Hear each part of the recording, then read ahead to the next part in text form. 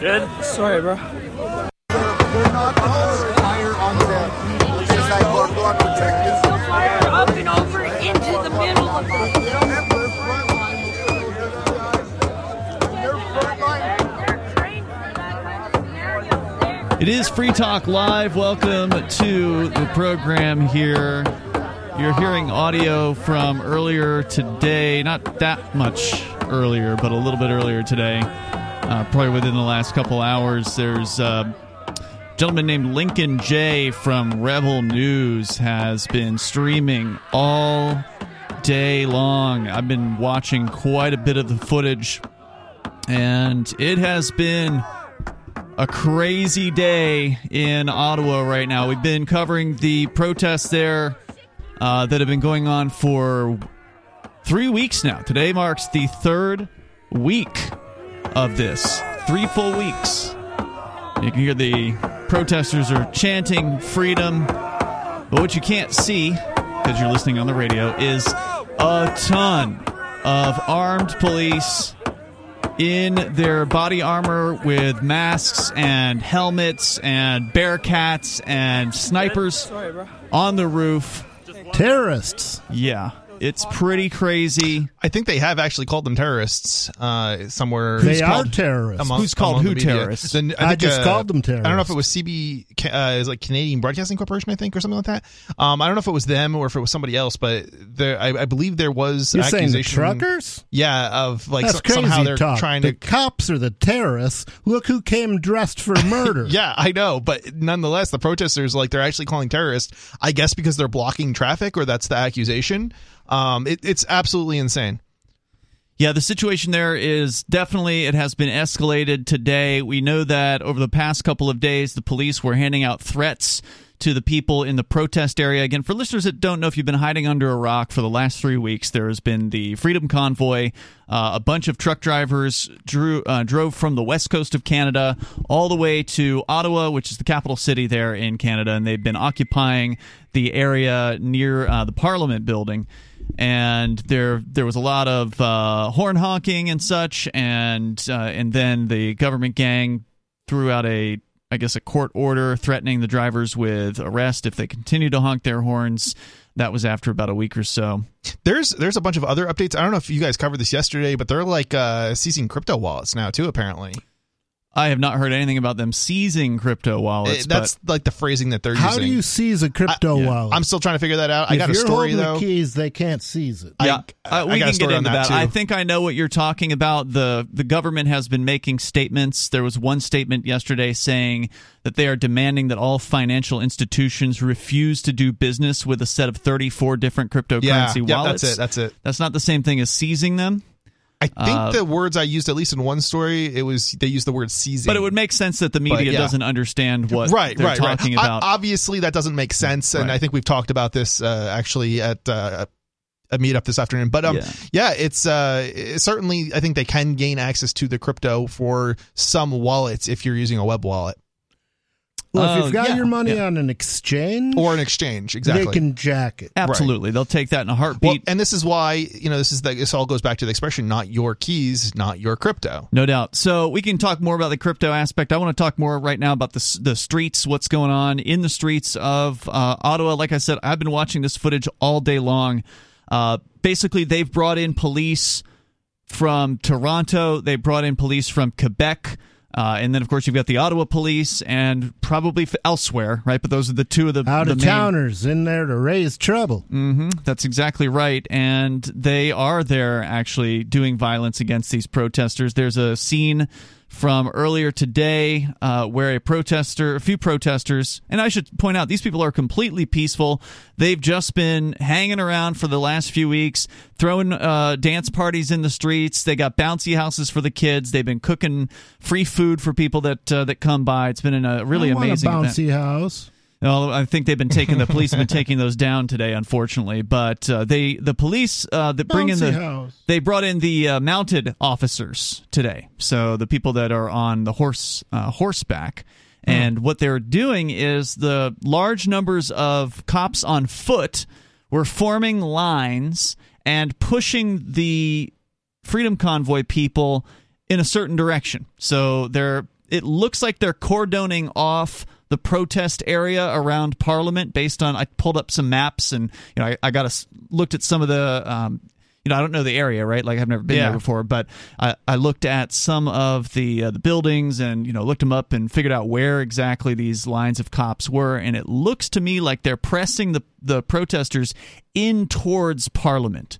So that sounds like they're looking to make arrests of the individuals, because as I understood, they were trying to push people out of that area.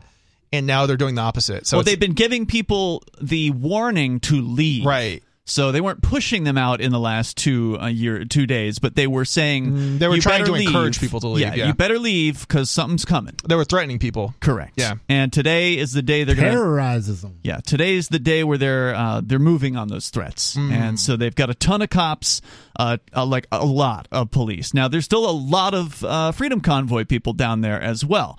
And so whether they've got more cops than Freedom Convoy people, it's not really clear. The Freedom Convoy people have been holding the line fairly effectively against the police, but ultimately the police do have certain tactics that are working to move the Freedom Convoy in the direction that they want them to go, which is, again, towards the Parliament Hill area.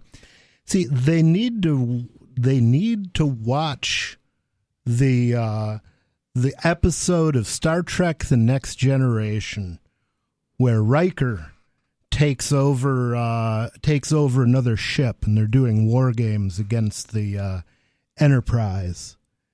And he says to Worf, who's his second in command, "We're outmanned, we're outgunned, they got more hardware, so what do we use to win this thing?" And Worf says, "Guile."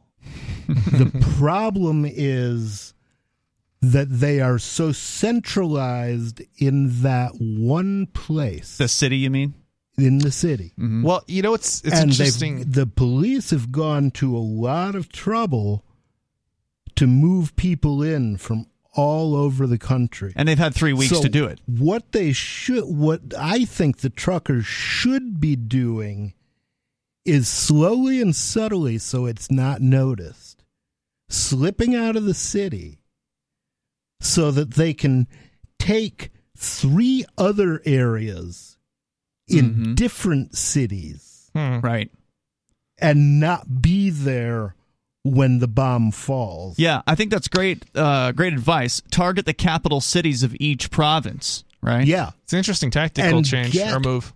Reinforcements in that process, because there's all the people who have been saying, "I wish I could go to Ottawa, but it's too far." But it's too far. Yeah. The gentleman who's they need fresh troops. Libertarian guy who does live streaming a lot in Canada. His name is Dan Dix from a website called Press for Truth. He does a lot of coverage.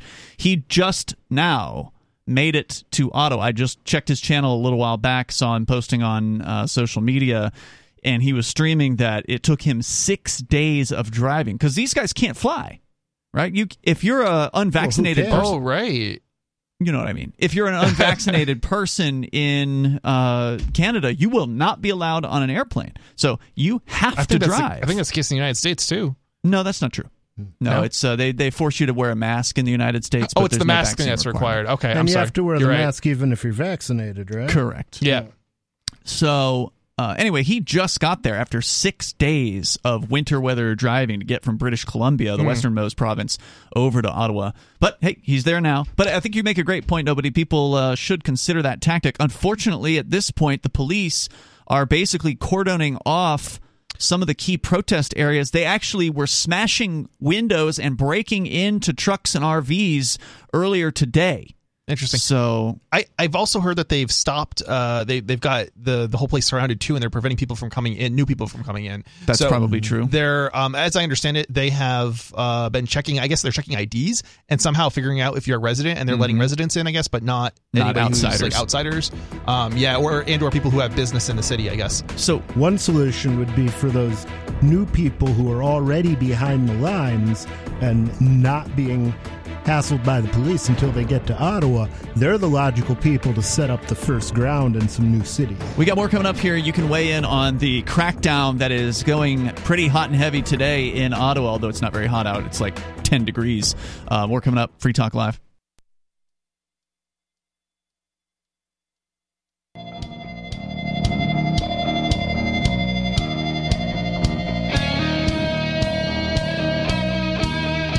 Talk Live. Phones are open here. We are talking about the situation in Ottawa with the Freedom Convoy that has completed now 3 full weeks of peaceful protests on the ground in the capital city of Canada.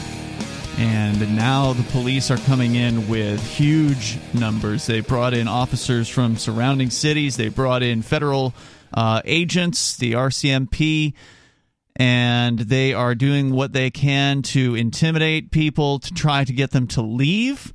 And those who have not left, they are pushing them in a specific direction, which appears to be, at least from the footage I've seen today, appears to be towards Parliament Hill.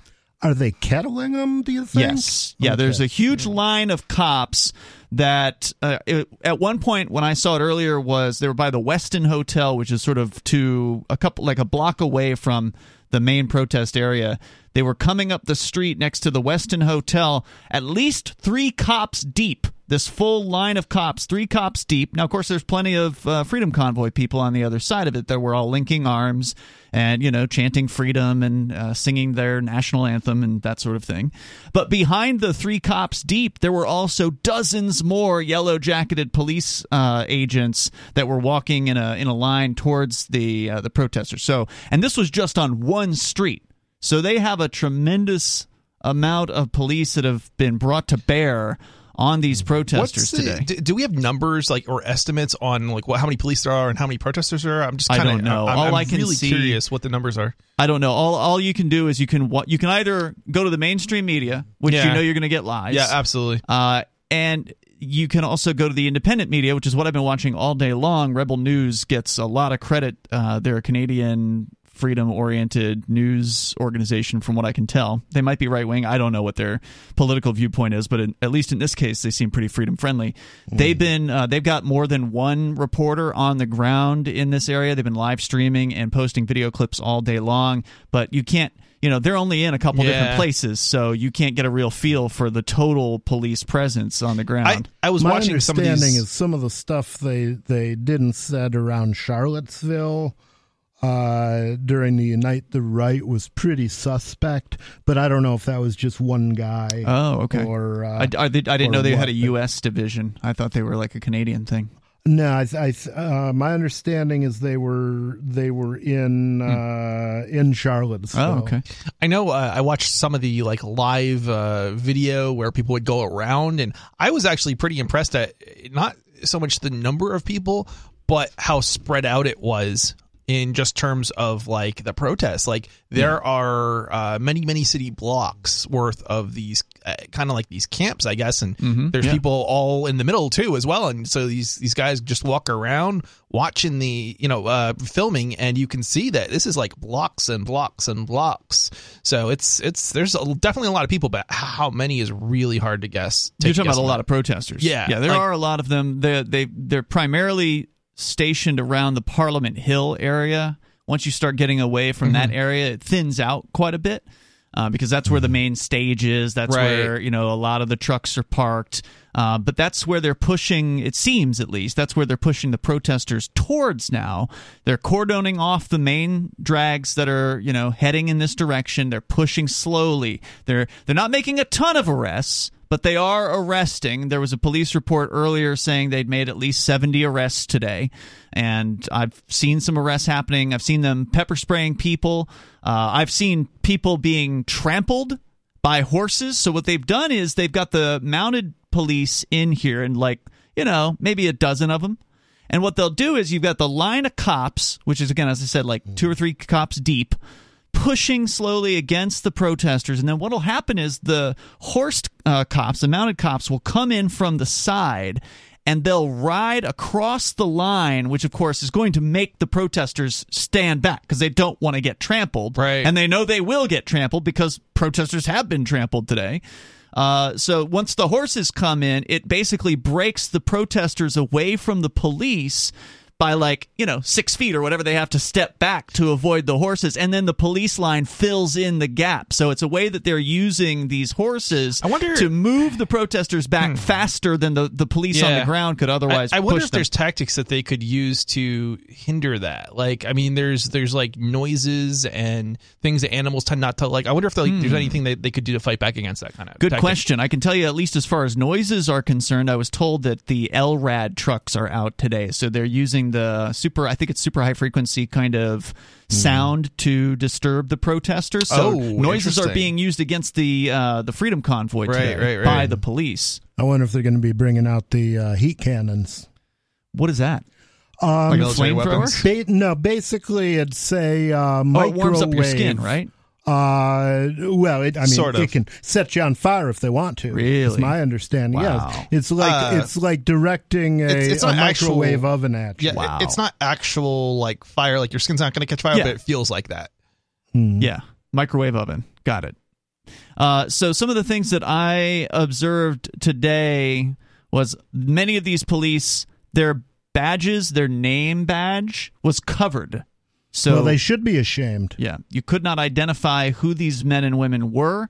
There were snipers on the rooftops. There were, a ton of cops all over the place. But one thing that was positive that I saw on more than one occasion when the police would press in on the Freedom Convoy line, every now and then the cops would try to grab somebody and take them, pull them into the police line and arrest them or whatever. But what I'd see happen would the crowd, the Freedom Convoy people would reach out and grab their compatriot, and they would pull harder than the police would, and they would get whoever the police's victim was, wrench them out of the police's hands and then shove them back through the line of the Freedom Convoy, rescuing them from the grips of the police. And I saw that happen on more than one occasion, and so that was a pretty uplifting thing to see happen.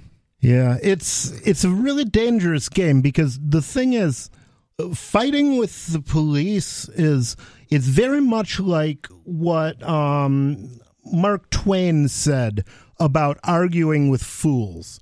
He said, never argue with a fool, because they'll drag you down to their level and then beat you with experience.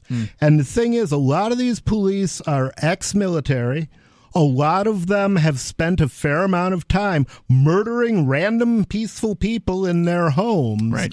And they can do it without a second thought. And normal people can't do that. And also, any actual self-defense, the media is going to spin it. They're going to re-edit the video, and they're going to make it look like terrorism. It was the protesters being violent, because the media is all in. They are effectively the entertainment arm of the military-industrial complex right now.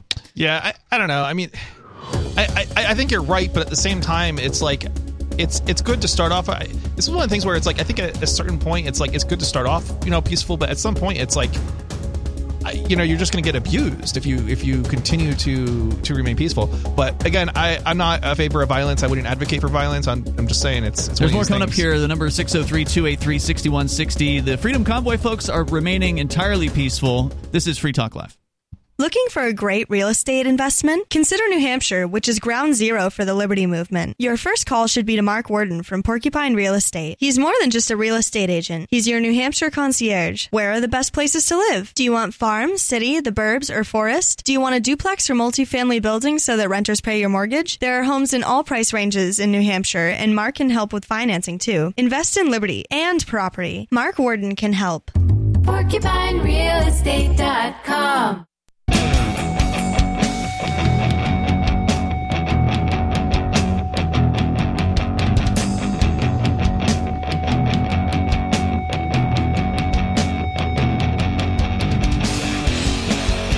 It is Free Talk Live. The phones are open here, although we are talking about the latest from Ottawa. If you have been paying attention to this situation today, as I have been, and you want to weigh in, because obviously there's multiple video feeds from independent journalists that are down on the scene.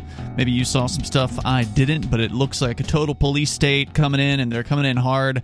It is absolutely an awful situation there where I don't know how many hundreds, if not thousands, of cops are on the ground there now. And it's they're trying to tip the scales. They're trying to change the numbers in their favor. Whether they have it or not remains to be seen. They're pushing slowly, and it might just be that they're waiting until nightfall to bring out the really ugly tactics.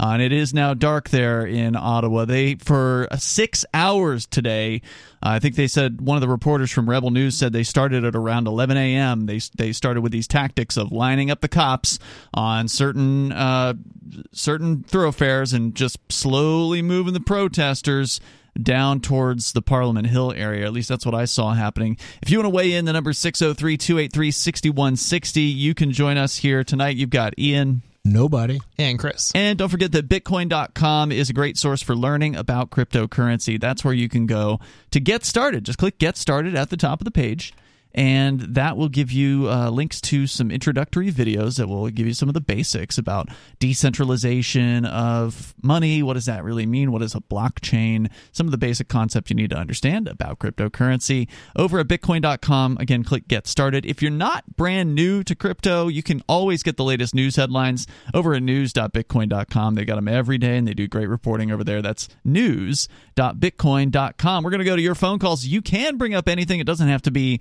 Freedom Convoy related. Sam is on the line in Ohio. You're on Free Talk Live, Sam. Yeah, I just saw you guys talking about FedCoin the other night and the possibility of that being introduced. FedCoin? And I just, like the digital dollar that they want to introduce. Yeah. And I'm almost wondering if, like, when they do that, if they'll basically give, like, such a short period of time to where, like, not everybody will be able to turn in their dollars, to where there will be some, like, outstanding paper dollars that will be, like, worthless or something. You know, it's interesting you should bring that up, because India did it, or something. I don't want to say they totally did it, but they definitely got rid of a larger denomination bill. I think like anything over like a couple of dollars, basically, they got rid of. And how long did they give people to turn them in? It was a really short time period, just like you're saying, actually. Well, they like short time periods on that kind of thing, because that way the connected people are able to redeem their stuff, and the ordinary citizen gets left holding the bag. Yeah. In India, they had lines forming, and I don't think they had much time at all. Like maybe a couple of weeks notice. And whatever it was really short. And as a result, they basically had long lines all over the country forming in order to at banks, in order to, like, I don't know. I guess it's put money into accounts. They'd be exchanging is what they would probably be doing. I don't know. Because banknotes for new banknotes is what I remember. It's such a small amount, so I don't know if they would have exchanged. I mean, a couple of dollars US. I mean, I guess they obviously don't have as much money in India generally. I mean, overall. But I mean, a couple of dollars. I mean, if you have like a 20, that's, I mean, how many small bills would you get if you exchange your 20 for a bunch of $2 bills? You'd get 10. Right. And if you had hundreds of dollars I don't know, very Chris. funny. I don't think people would stand in line if it wasn't worth their, they didn't see it as worth their time. Well, no. What I'm saying is it probably ended up in a bank account. Okay. Well, whatever. Sam, what else did you want to say about it? Well, I mean, the last time the U.S. switched currencies, the silver standard to the fiat, they only really gave people like a month, I think, to get out of silver certificates. So that's kind of what's making me think, like, when they do this, they had to exchange silver certificates back in the day. I didn't know that. Yeah, you had about a month period to change silver certificates into, like, for raw silver in '68. Wow. Well, and of course, the bigger scam than that was, remember that the U.S. dollar was backed by gold. Mm-hmm. At least American citizens couldn't redeem it for gold, but foreign banks could. And that was the promise, the treaty they entered into at Bretton Woods. And when Nixon closed the gold window, how much warning did he give the people who were holding those supposedly redeemable dollars an hour? None. The gold window was already shut when he made the announcement. Wow. So that was literally zero time. Yeah, I mean, it's hard to say what to expect here.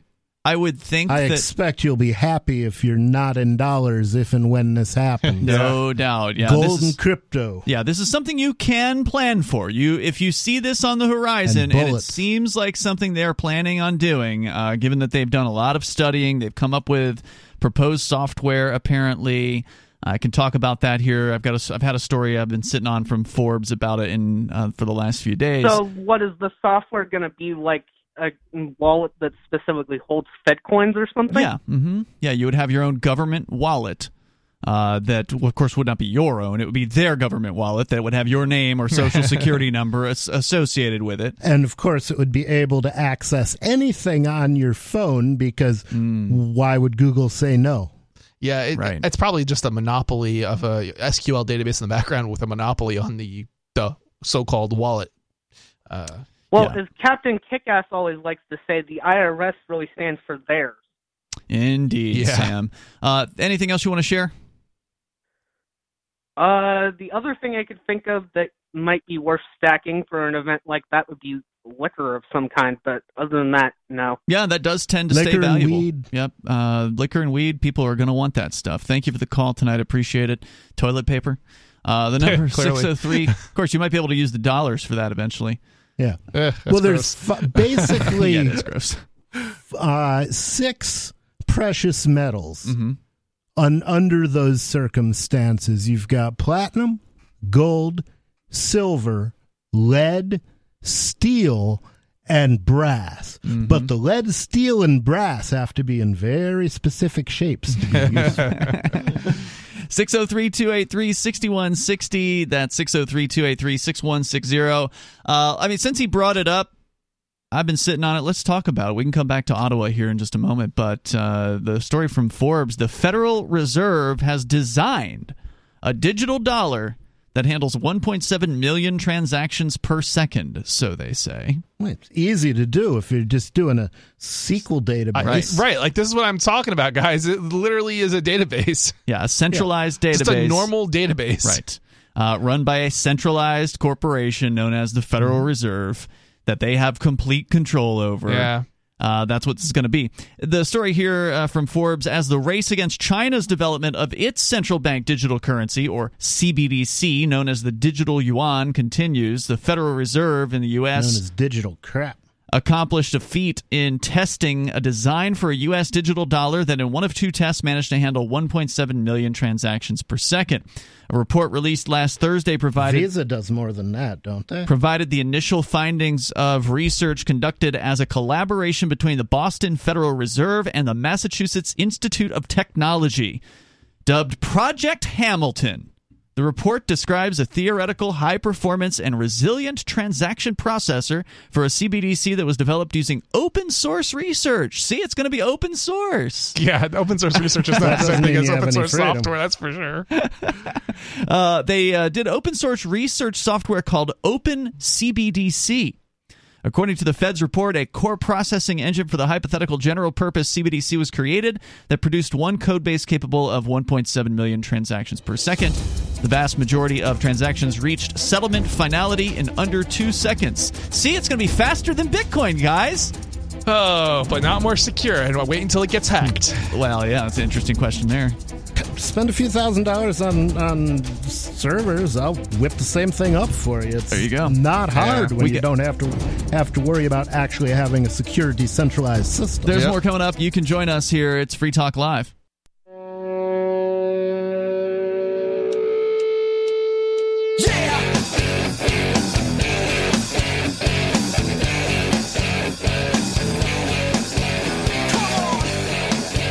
This is Free Talk Live, and you can join us here.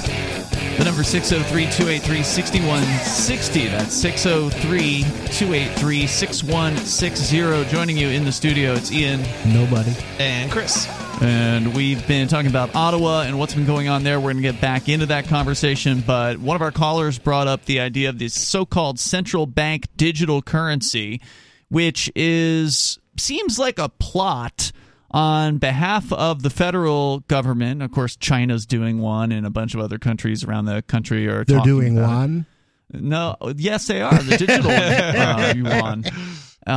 And they've been talking about it over there, and I guess they're closer to completion than the United States Federal Reserve. But it seems like a plot to try to confuse people into thinking that the government is going to offer a cryptocurrency. And that's not at all what's going to happen. No, they're going to offer a digital currency that they can confiscate anytime they want to. Correct. Out of your wallet, just like the bank can do now. But in theory, the banks will be prosecuted if they rob you blind. Mm-hmm. We already know that the government robs you blind every day and gets away with it. Yeah, it's curious. It sounds like what they're kind of proposing and why they probably aren't speeding to roll this out is they're going to have a monopoly on payment systems. So you wouldn't have Visa, you wouldn't have MasterCard, you wouldn't have what are some of the other ones? PayPal. That's the reason why they're getting pushback from the banking industry on this. The bankers are against a CBDC because it takes power out of their hands. And basically the government, it appears, would be monopolizing the payment systems, the payment networks. Well, it's already monopolized. That's the whole point of money transmitter law. Obviously, you're right. From a regulatory standpoint, it is already monopolized. Well, it's more like an oligopoly, right? It's a cartel, which is a form of monopoly. Yeah, I mean, but it's still the overarching figure is the government, right? Mm-hmm. Yeah. Because everybody has to comply with whatever the government's rules are. Well, they're the ones that can murder you. But it would be going from several government-controlled private quote-unquote entities, corporate entities, to simply the Federal Reserve theoretically, having total control. There is some competition right now. Mm-hmm. I mean, it's arguable that there really isn't because they're so heavily regulated, but yeah. And the Federal Reserve is more or less owned by the banks, though. Yeah, I guess that's true. I mean, it's certainly probably not so true when it comes to a local bank, but the big corporate banks, for sure. The big corporate banks. The local banks are small competitors get no respect in any industry that's been cartelized by the monsters. I've got a story here from Forbes that we're looking at with the latest on this CBDC research that they've been doing called Project Hamilton, named after a central banker from the early days of the United States. And they're bragging about the number of transactions per second that they can handle. And we did check during the break, and apparently, according to the internet at least, Visa can do 65,000 transactions per second. And they're claiming this new federal CBDC will do 1.7 million transactions per second. But as you guys pointed out, it's just transactions moving around a database, a centrally hosted database. And this is kind of funny to brag about this. So if you scale, I'm sure that Visa, so they're saying they could do 65,000 right now or whatever for Visa, right? But that doesn't mean Visa couldn't do more. It's just what their current capacity is. So they add some more servers and magically they can do more transactions, probably. Mm-hmm. So it's basically all they need is if more people want to make transactions, and they're going to make a little bit of profit off each of those transactions, and they're going to buy more servers. Right. I mean, that's why this is kind of a joke to say, okay, well, 1.4 million transactions. Well, okay, so you basically, and the thing is, this is just like a test. So it's like, okay, so you just, and I don't know exactly how they did this or what they did exactly, but they powered up Amazon whatever, and then they distributed it to the cloud, and then all of a sudden they can probably do a test that competes against what Amazon's got. The Fed revealed the design of the CBDC transaction processor was also released on GitHub. According to the Boston Fed, the second phase of Project Hamilton will demonstrate how Open CBDC, because again they're claiming this is open source, will build upon the initial model to allow flexibility in design that will incorporate how policymakers may implement an actual CBDC. Quote, there are still many remaining challenges in determining whether or how to adopt a central bank payment system for the United States, said the director of the Digital Currency Initiative at MIT, who helped work on this project. He says further, What is clear is that open source software provides an important way to collaborate, experiment, and implement. In addition to supporting collaboration, monetary systems benefit from transparency and verifiability, which open source offers. Do you guys believe any of this? Not a well, of it. You know what it makes me wonder is I'm thinking about. I was thinking about this morning, actually. That right now we've got Cell 411 under the MIT license, which is not restrictive at all. And I was thinking maybe we should put it under BIPCOT so that anybody can do whatever they want with it. Except the government. I feel for the BitCot, the idea of the BitCot license. BitCot, yeah. I have to speak out against it only because it causes issues with intercompatibility, so it undermines free software development just in general. There's absolutely no reason for this particular system to be compatible with anything the government has, because it will never. That's true. Again, it's just the license in general, not specific to this. Obviously, there are cases where BIPCOT is appropriate. There are cases where it's not. Yeah. Okay, but hold on. So why would I think BIPCOT is a cute thing, but it wouldn't stop the government from using your code for whatever they wanted, right? Like, it's just like, they just refuse to so it's actually enforce the laws. But that basically every time you can force them to openly do what they normally hide, which is break their own rules whenever it suits them, a few people wake up. A few people say, wait a minute, that's dirty pool. I didn't realize the government was that bad, but I guess they are. Just like every murder makes somebody say, oh my God, I didn't realize the government was that bad, especially if the person murdered was somebody they love. And that's what's happening, of course, right now in Ottawa, where people are being trampled by horses. There's a tremendous amount of violence on the part of the police, and it's all being recorded. As they're saying on these camera feeds, the world is watching, and they are. We all know, it's a matter of fact, that these national leaders order drone strikes on a daily or monthly business that kill innocent children all over the world. But they do it far away. And for some reason, people think it doesn't matter if it's far away. But it matters to those people. You can see the blood when it's your uncle or your wife or your mother or your girlfriend who's been murdered or brutalized or stepped into the crossfire, all of a sudden it becomes very real in a way that to most people the constant murder of random brown people doesn't seem to be. Yeah, I think you're right. Nobody. The danger. I think we can see the dangers of the military. What they do overseas, because what stops them from doing it to us? Nothing. There's nothing that stops them from doing it coming back to us. It's like everybody thought a rigged election was so absurd, and it's like the CIA has been rigging elections all over the world for decades. What makes you think they don't do it here? Yeah. Oh, they've got morals. Yeah, right. That's a good one. Yeah. It's ridiculous. In theory, they're not allowed to do it.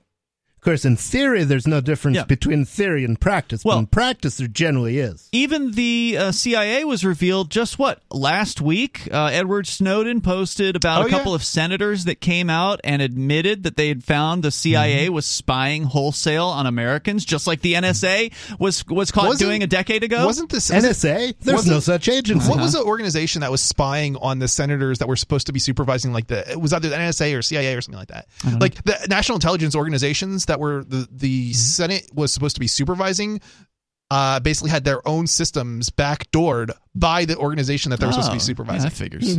And it got it got out. Like it became known, and there was a big backlash. Right. Like, but the backlash is meaningless. It is. Look, they didn't shut down the NSA, and they're not going to shut down the CIA. Right, and that's the thing. They're it's just going to say that anybody who believes that it happened was a crazy conspiracy theorist. Well, this is something the crazy thing. The NSA or CIA, they actually admitted to it, and they said it was for the senator's security or something. Remember when they were feeding mind-altering substances to random innocent Americans in MK Ultra? Yeah.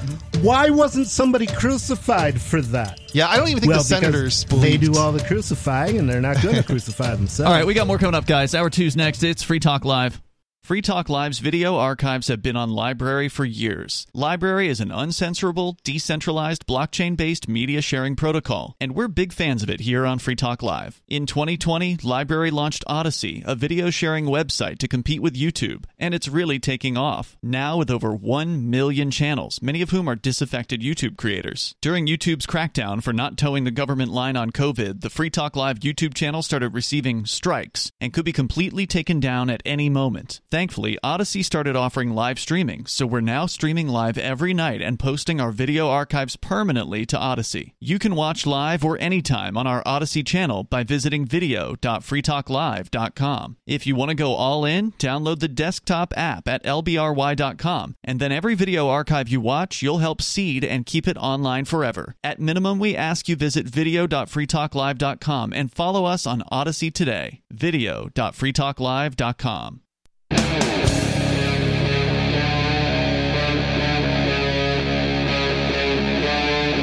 Free Talk Live.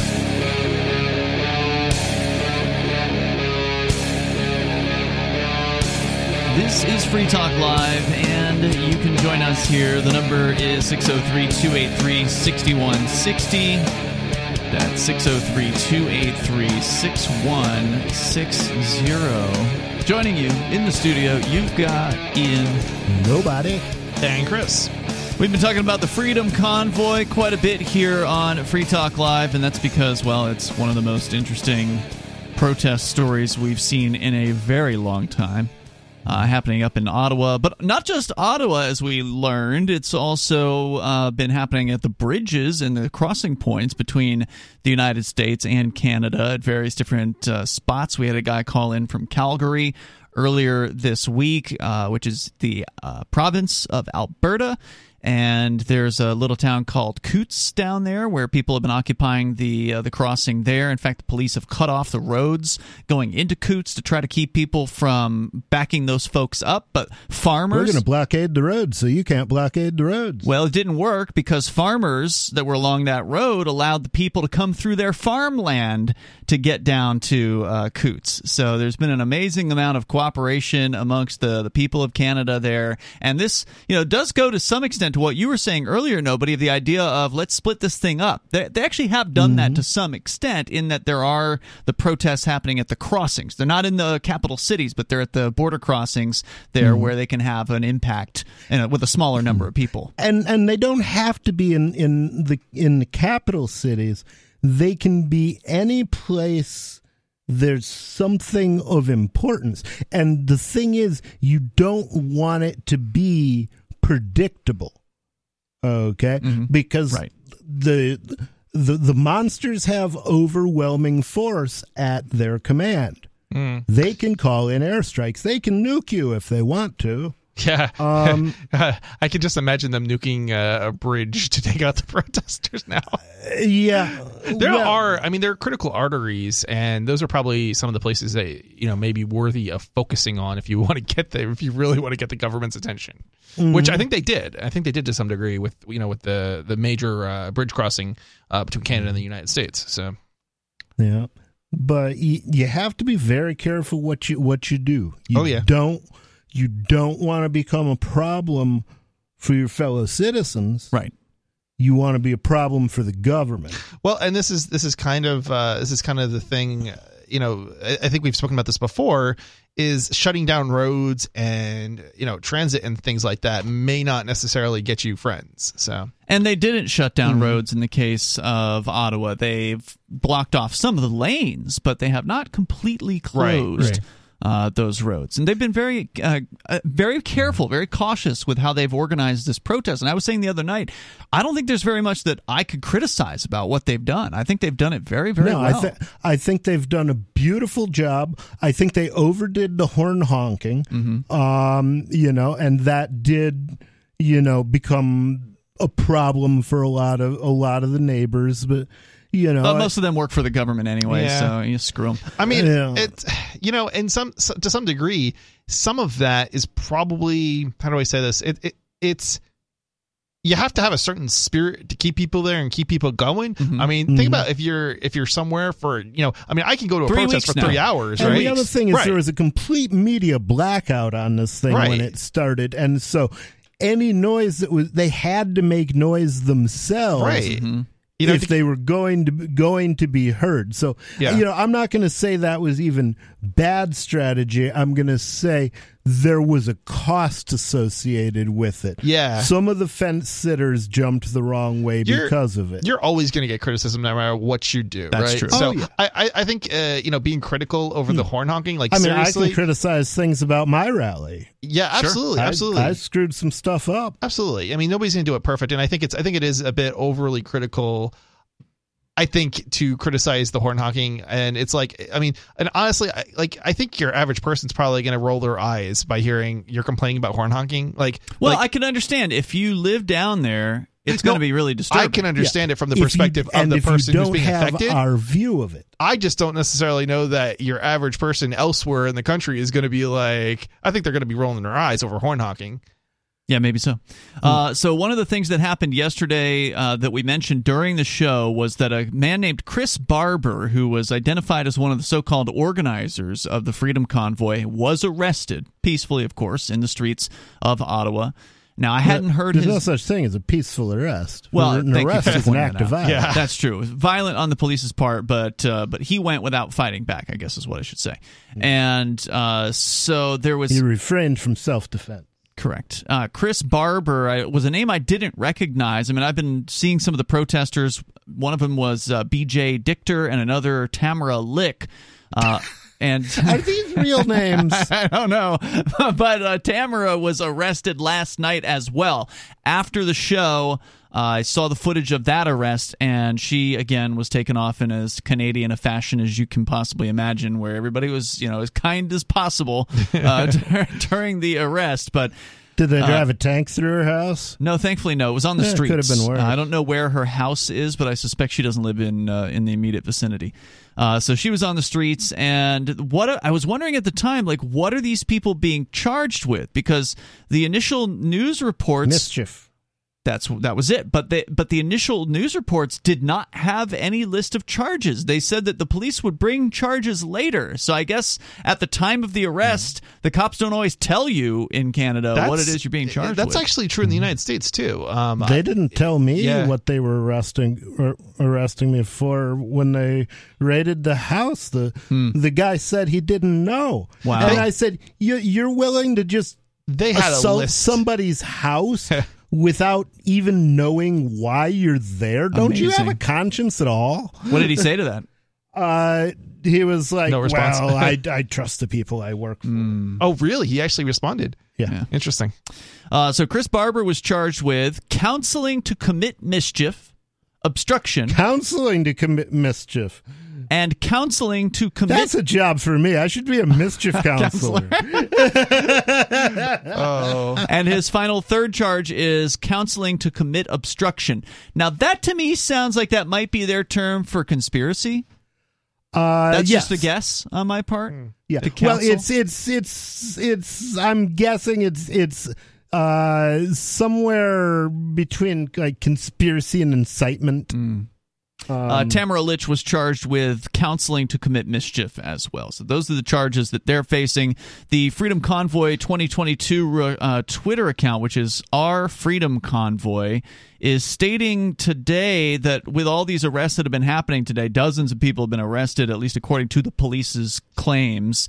They say that they've received confirmation that peaceful protesters are being detained, held by police for a short time, and then released with a warning.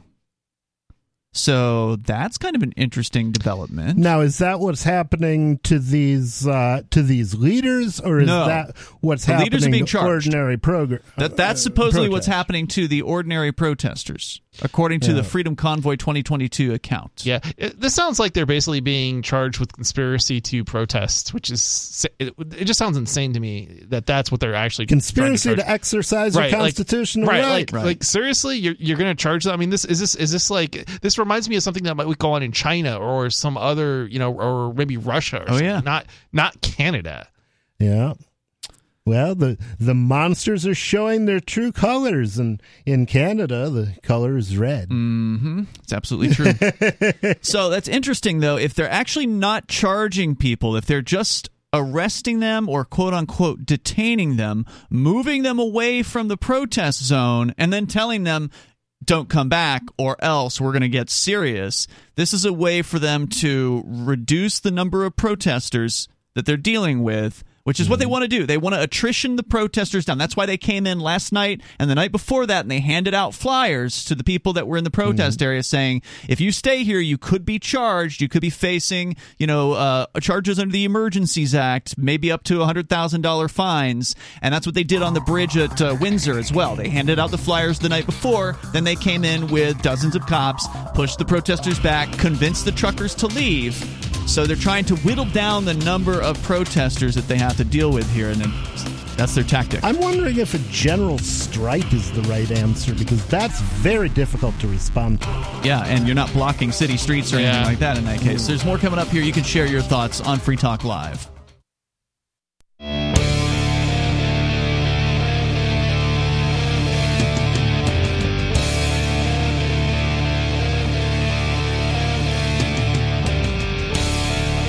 This is Free Talk Live, and you can take control of the airwaves here. The number is 603-283-6160. That's 603-283-6160. We've been following the situation in Ottawa with the Freedom Convoy for the last 3 weeks, and things have escalated big time today with the appearance of a whole lot of cops.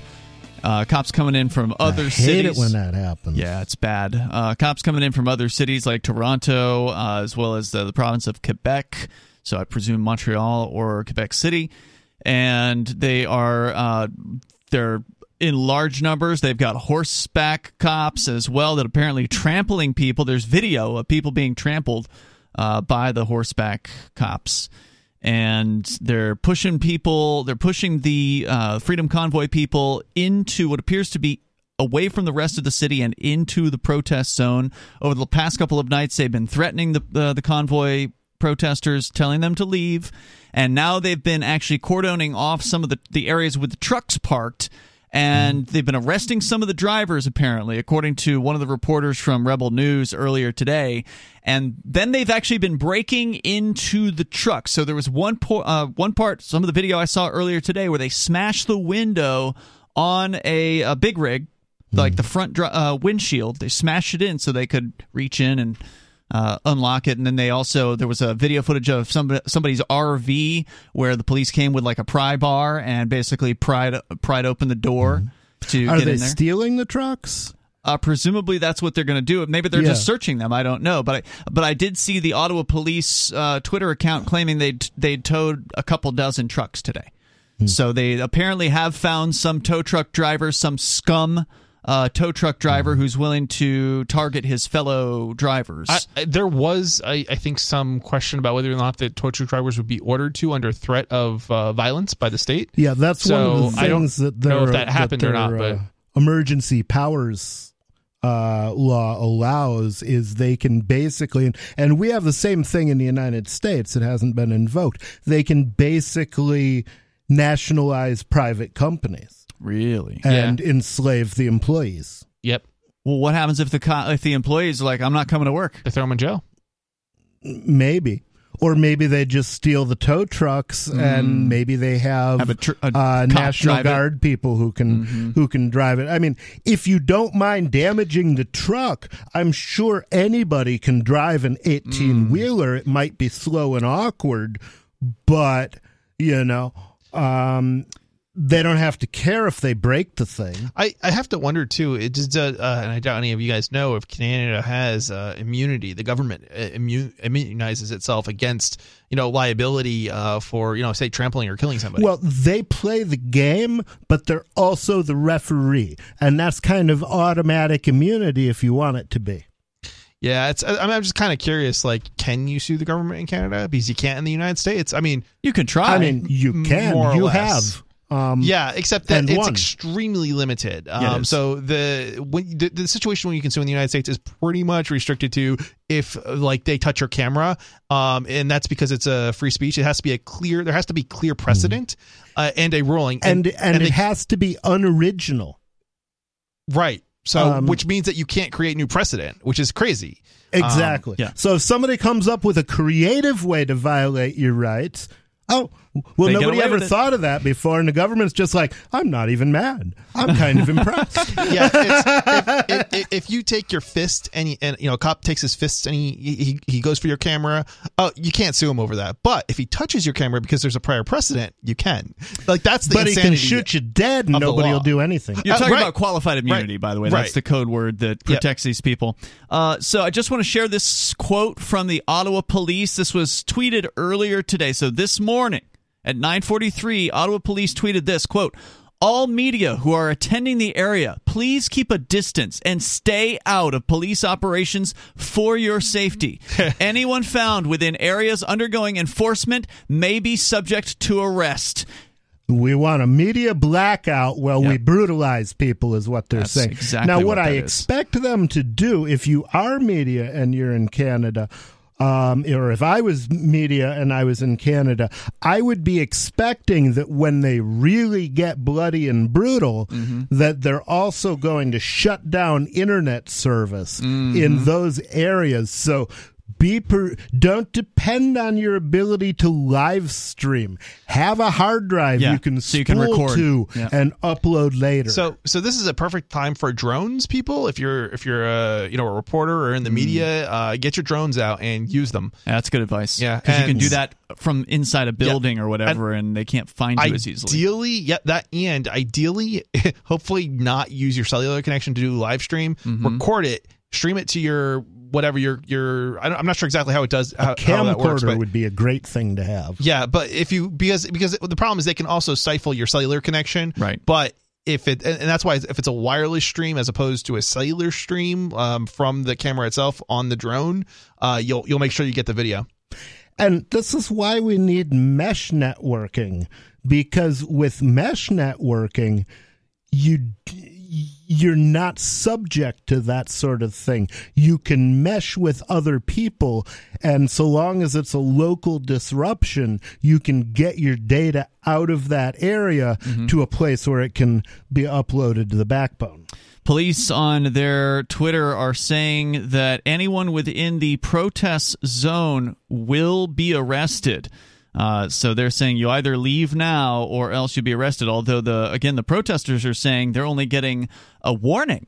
So they're being quote unquote arrested, but they're actually not being charged with anything. They're being threatened and violated, but not arrested. Which, of course, makes me wonder if maybe a charge will come later. Maybe they're releasing them now. And that's something that the cops will do frequently. If they're releasing them with a warning, it probably just means they haven't committed a crime. Good point. Or they don't have evidence of it, or they don't think they can get a conviction on it. It reminds me of when Julian Heiklin, do you remember that name? He was the he elderly was the man. old guy. Yeah, he rocked. He would go out in front of didn't he? I don't know. He would go out in front of federal courts. You'd go to different ones. Yeah, right. And he would do jury nullification outreach. And that is a completely legal thing to do. It is not jury tampering. You're simply informing jurors of their right to nullify a verdict, which means they have a right to use their conscience and vote not guilty if they so choose, if they think the law itself is bad that the person is being charged with. So he is informing people of this. And he was arrested more times than I can count by the Federal Protective Service. Yeah. and then cut loose. Yeah, because with just a warning. It's not a crime. The way the law is written, if I recall, is it's something like you have to go to a specific person or jury and try to influence that. If you're just sending out jury nullification flyers, you're not doing that. To the case. Right, Correct. exactly. You're not targeting a jury in order to influence a case. You're simply doing it generically, and that's not something that's the purview of that particular law. Correct. No, and this is an excellent thing. I don't know, in America, the way you get jury duty is registering to vote. So if you care about freedom, even if you absolutely refuse to vote, register. Some places, because if you get jury duty, you can save an innocent. Some places you can get jury duty just for having a driver's license. And I think New Hampshire might be one of those places. I think it's both registration of votes and drivers. But more coming up here. You can join us. This is Free Talk Live. Join liberty-minded voluntarists, anarchists, and libertarians from June 27th through July 3rd for the 6th annual Fork Fest at Rogers Campground in the beautiful White Mountains of New Hampshire. Fork Fest is a fork of the Porcupine Freedom Festival, which sold out for the first time in 2021. Fork Fest takes place the week after Pork Fest, but Fork Fest is decentralized, which means that there's no ticket cost and no one is in charge. All you have to do to join the fun is reserve your camping site, RV site, or motel room with Rogers Campground for June 27th through July 3rd. There's no better place to celebrate Independence Day than around other freedom-loving activists in the Shire. You can find out more at the unofficial website, forkfest.party.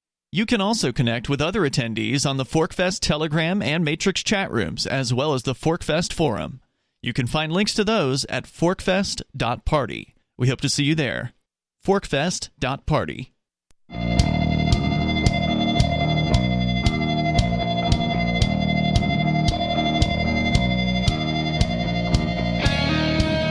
It is Free Talk Live. Phones are open here. You can join us. The number is 603-283-6160.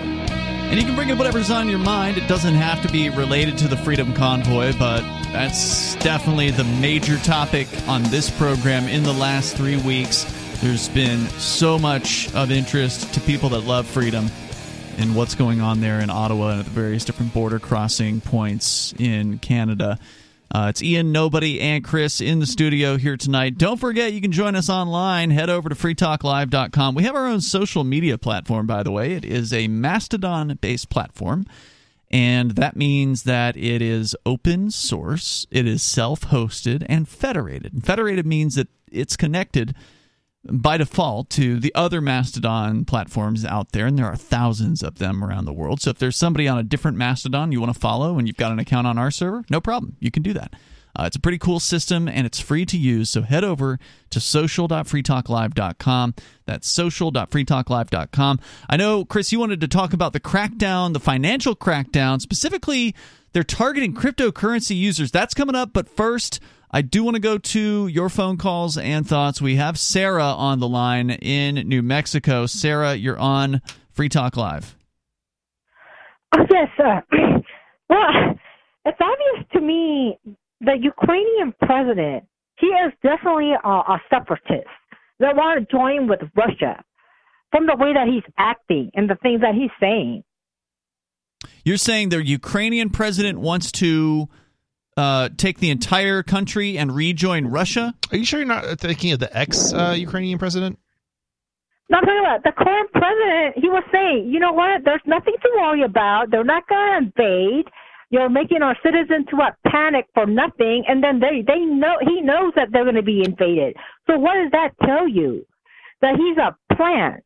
He was elected and planted by the Russians from the get-go. You're completely speculating. You have no idea what the future holds. You believe the Russians are going to invade, and what is the evidence for that? Besides the claims that they're supposed, I don't know if they're facts, but the claims that they are amassing troops near the border, is that all you have, or is there anything else that you're going on here, Sarah? Well, they blew up the truck, and the eastern part of Ukraine. Who blew up? Hold on. When you say they, and you're talking about different groups, it doesn't make any sense. Who blew up whose truck? Well, there's a separatist they blew up a truck and making it look like the Ukrainians are attacking the Russians, so that there's an eastern part that is Russian-speaking population that want to join with Russia. So they're saying that they're being attacked. It might be staged, but that's okay because the president is part of the separatists. Okay, I understand what I see what Sarah's doing. Okay, so this is the story that the Russians are, at least the West is saying that the Russians are going to tell or are telling, but I don't know that they're actually telling it. So this is basically Sarah is coming at this from this socialist kind of, or at least pro-Russia perspective. She believes that Russia is secretly communist. And so you're saying the Russians... That's what she believes. Okay, I'm sorry. She said that. Okay. Not tonight, but she said it before. Fair enough. Yeah, I'm not sure she's saying that, but she has probably said that. I believe you. But yeah, she's definitely taking... she's listening to the West's propaganda of what the West is saying the Russian propaganda is going to be. Okay.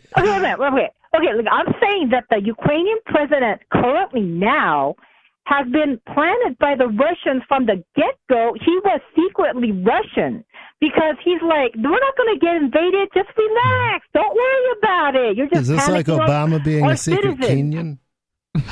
Okay, that's my whole point. And of course, I'm a communist. I'm on the Russian side, as you guys know. I hopefully well, you the guys Russians are figured it out by fascist now. Yeah, the Russians are definitely not the communists that you're thinking of. The thing is, you can't do communism secretly because there has to be a constant barrage of propaganda, and also you can tell that the Russians are not operating under a communist system because they're not starving to death. And when you operate under a communist system, you starve to death. Yes. When they were being, look up the Holodomor. Do you know what that was? Do you know what the Holodomor was? Communist.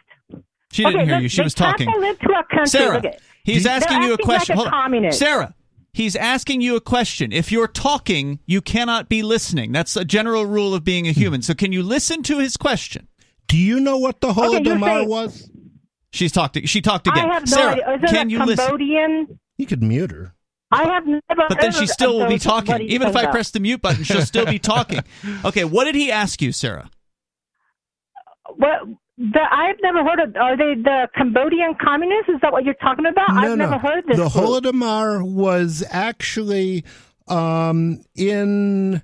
I believe a lot of it took place in the Ukraine, and basically the Russians came in, and there was a group of relatively successful farmers called the kulaks. And the Russians came in and they stole their entire harvest. And so the kulaks were starving to death because everything they had produced had been stolen from them, and the Russians were shooting them if they went out in the fields and tried to pick up the few pieces of grain that had been dropped during the harvest. They were murdering them for that. That's how communism works. Well, you are, in a way, that they are acting like a communist right now. They have a tendency of trampling in and invading countries, and then after that, and you support that, dead or you red, and that's what you support. Of course. Yeah, so you're totally fine with stealing. So food. you like mass murder? Do you not have a conscience? Right cause. Okay, look. Do you dance in the blood? Well, look at. If they chose to share the grain with everybody else, they would have lived.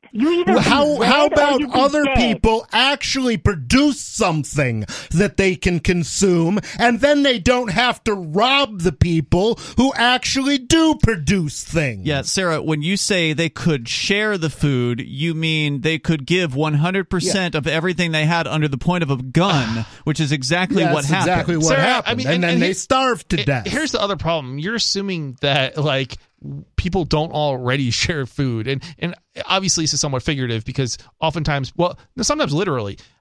Are you not aware that there's still like donation drives and things like that in the United States? Constantly. Do you not understand where food pantries get their food generally? It's usually something that's organized. It's not like government. That's why nobody starves to death here. Yeah, it's unlike under communism. Right, there can be voluntary I don't know if you call it socialism, but certainly a voluntary system. It's called sharing. Yeah. Sharing is voluntary. Right, exactly. That's the difference, Sarah. You use the word sharing. kindness. You use the word sharing, but you're not talking about sharing. You're talking about violence, and you said it would be fine to exterminate people if it was for the right reason. You actually said that tonight. Well, if they refuse to share, they're going to be forced to share. And what is wrong with that? What's wrong with you actually earning something instead of robbing and murdering people? Yeah, I really don't understand this Get logic. a job! It's what you're literally asking, what is wrong with murdering people? Yeah, what's wrong with murdering people is you're murdering people! Thank you for the call tonight, Sarah. The number...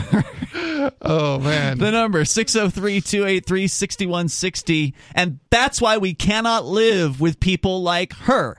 I do not want people like Sarah to be my neighbor. Let's just be clear. We're along. not suggesting, though, that people murder or anybody murder Sarah. No, I'm not saying that. No. I just hope she stays where the hell she is. Right. We can't live with them, but at the same time, we're not suggesting murdering Sarah. She's the one who's talking about murdering people. Right. Yeah. I'm saying I don't want to live with you. So you people who want to murder people, stay out of New Hampshire. Please do. You don't belong here. There's more coming up here. And we got some like her we can send you. Absolutely. 603-283-6160. In fact, there's an article attacking the Free Staters that somebody posted recently, and that might be worth sharing here tonight. That's coming up.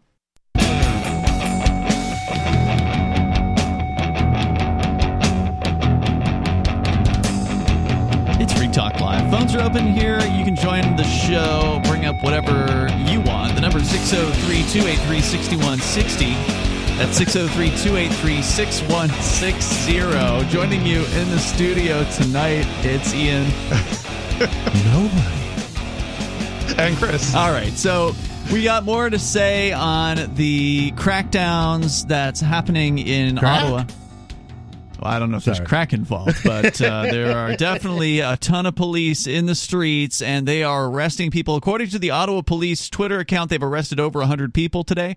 But according to the Freedom Convoy's posts, they're saying that the arrests aren't necessarily real in that they're not charging most of the people they're arresting. They're simply removing them with violence and then placing them somewhere else after processing and getting their names and all that. So taking them through the arrest process, but ultimately cutting them loose without charges, according to the Freedom Convoy. So I guess the good side of that is it means that when they arrest people who haven't committed a crime, they're not setting up Chinese-style kangaroo courts to prosecute them so they can harvest their organs. Yeah, this is a situation where I think people need to stand up and let them prosecute you, because if everybody does that, you're going to clog their courts. Well, we were happy to see that yesterday on the show we had a quote. It was actually surprisingly in a mainstream article where they were talking about a driver who'd gotten a $79 ticket. Somebody came by and offered him like 3 times the amount to take it as like a souvenir. Yep. And the driver refused, saying he wanted to take this thing to court, and he and his buddies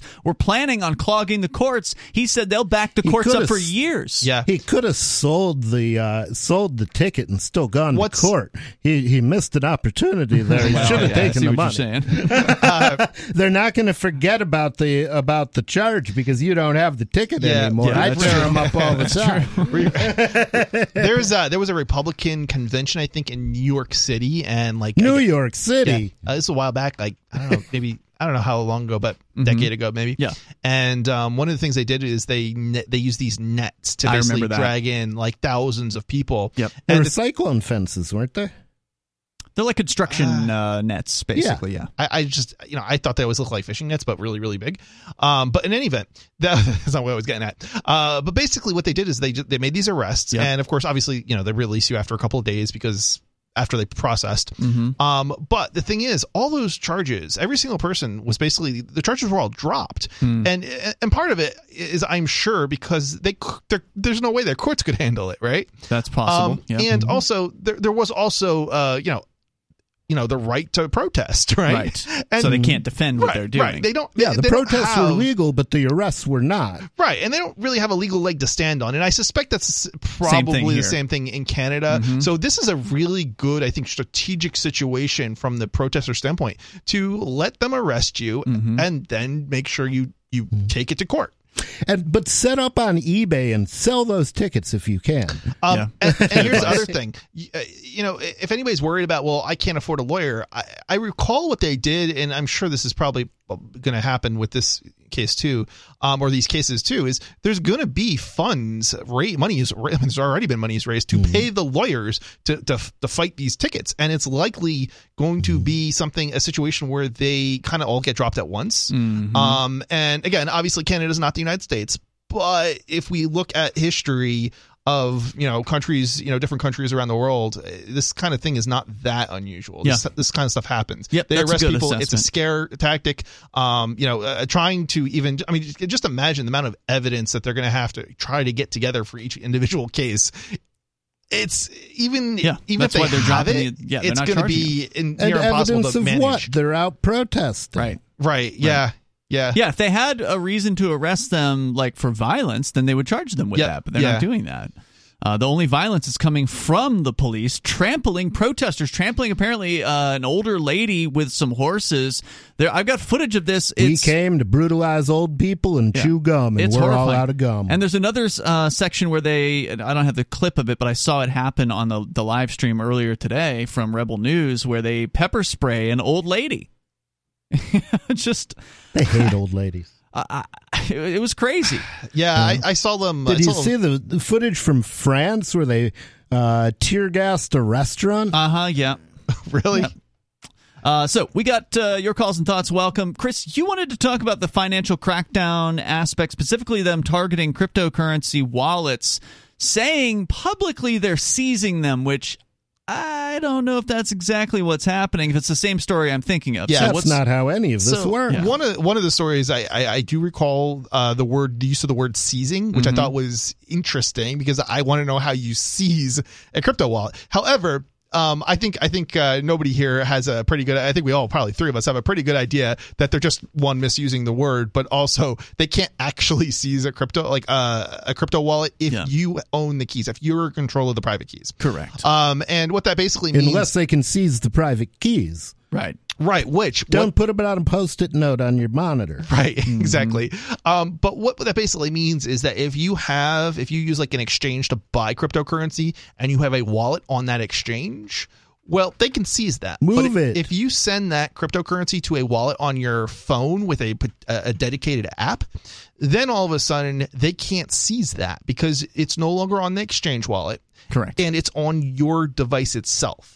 So that's kind of what private keys means. If you control your private key, it can't be seized. And again, I'm using the word in quotes because that was. But what are they now, saying? if you've got a significant amount of crypto, though, it's a better idea to have a hot wallet with a couple $100 on your phone and maybe have a wallet on your desktop that is a little more secure.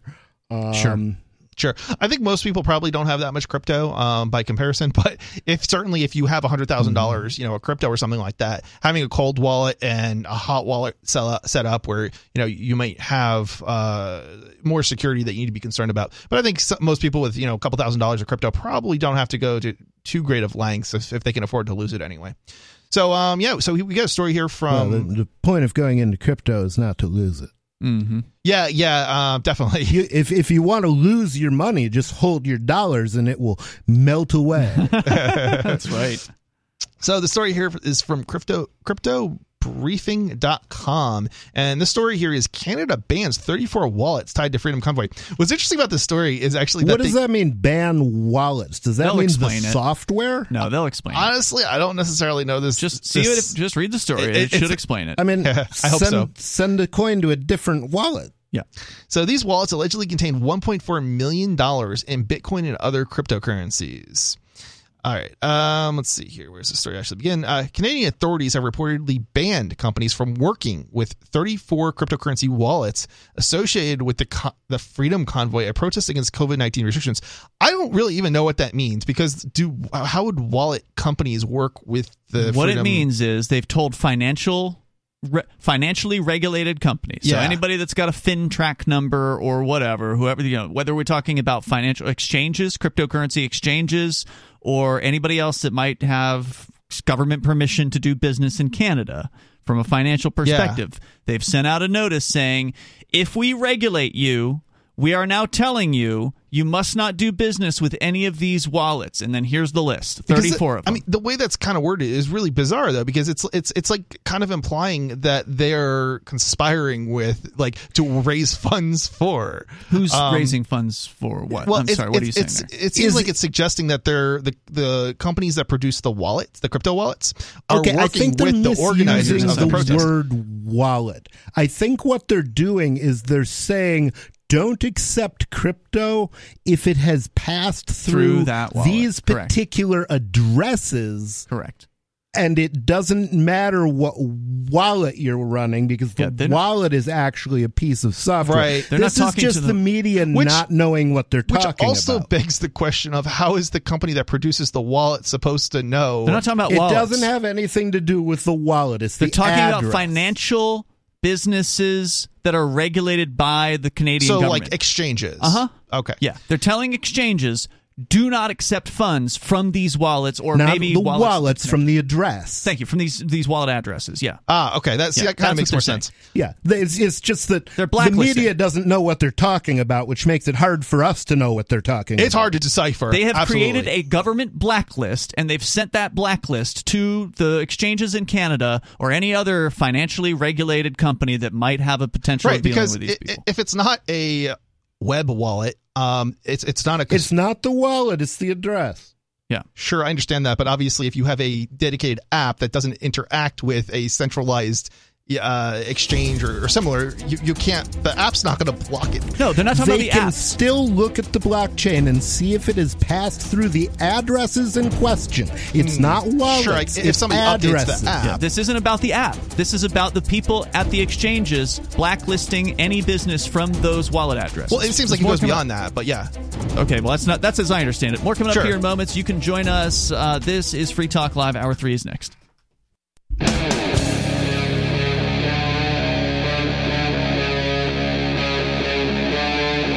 Free Talk Live.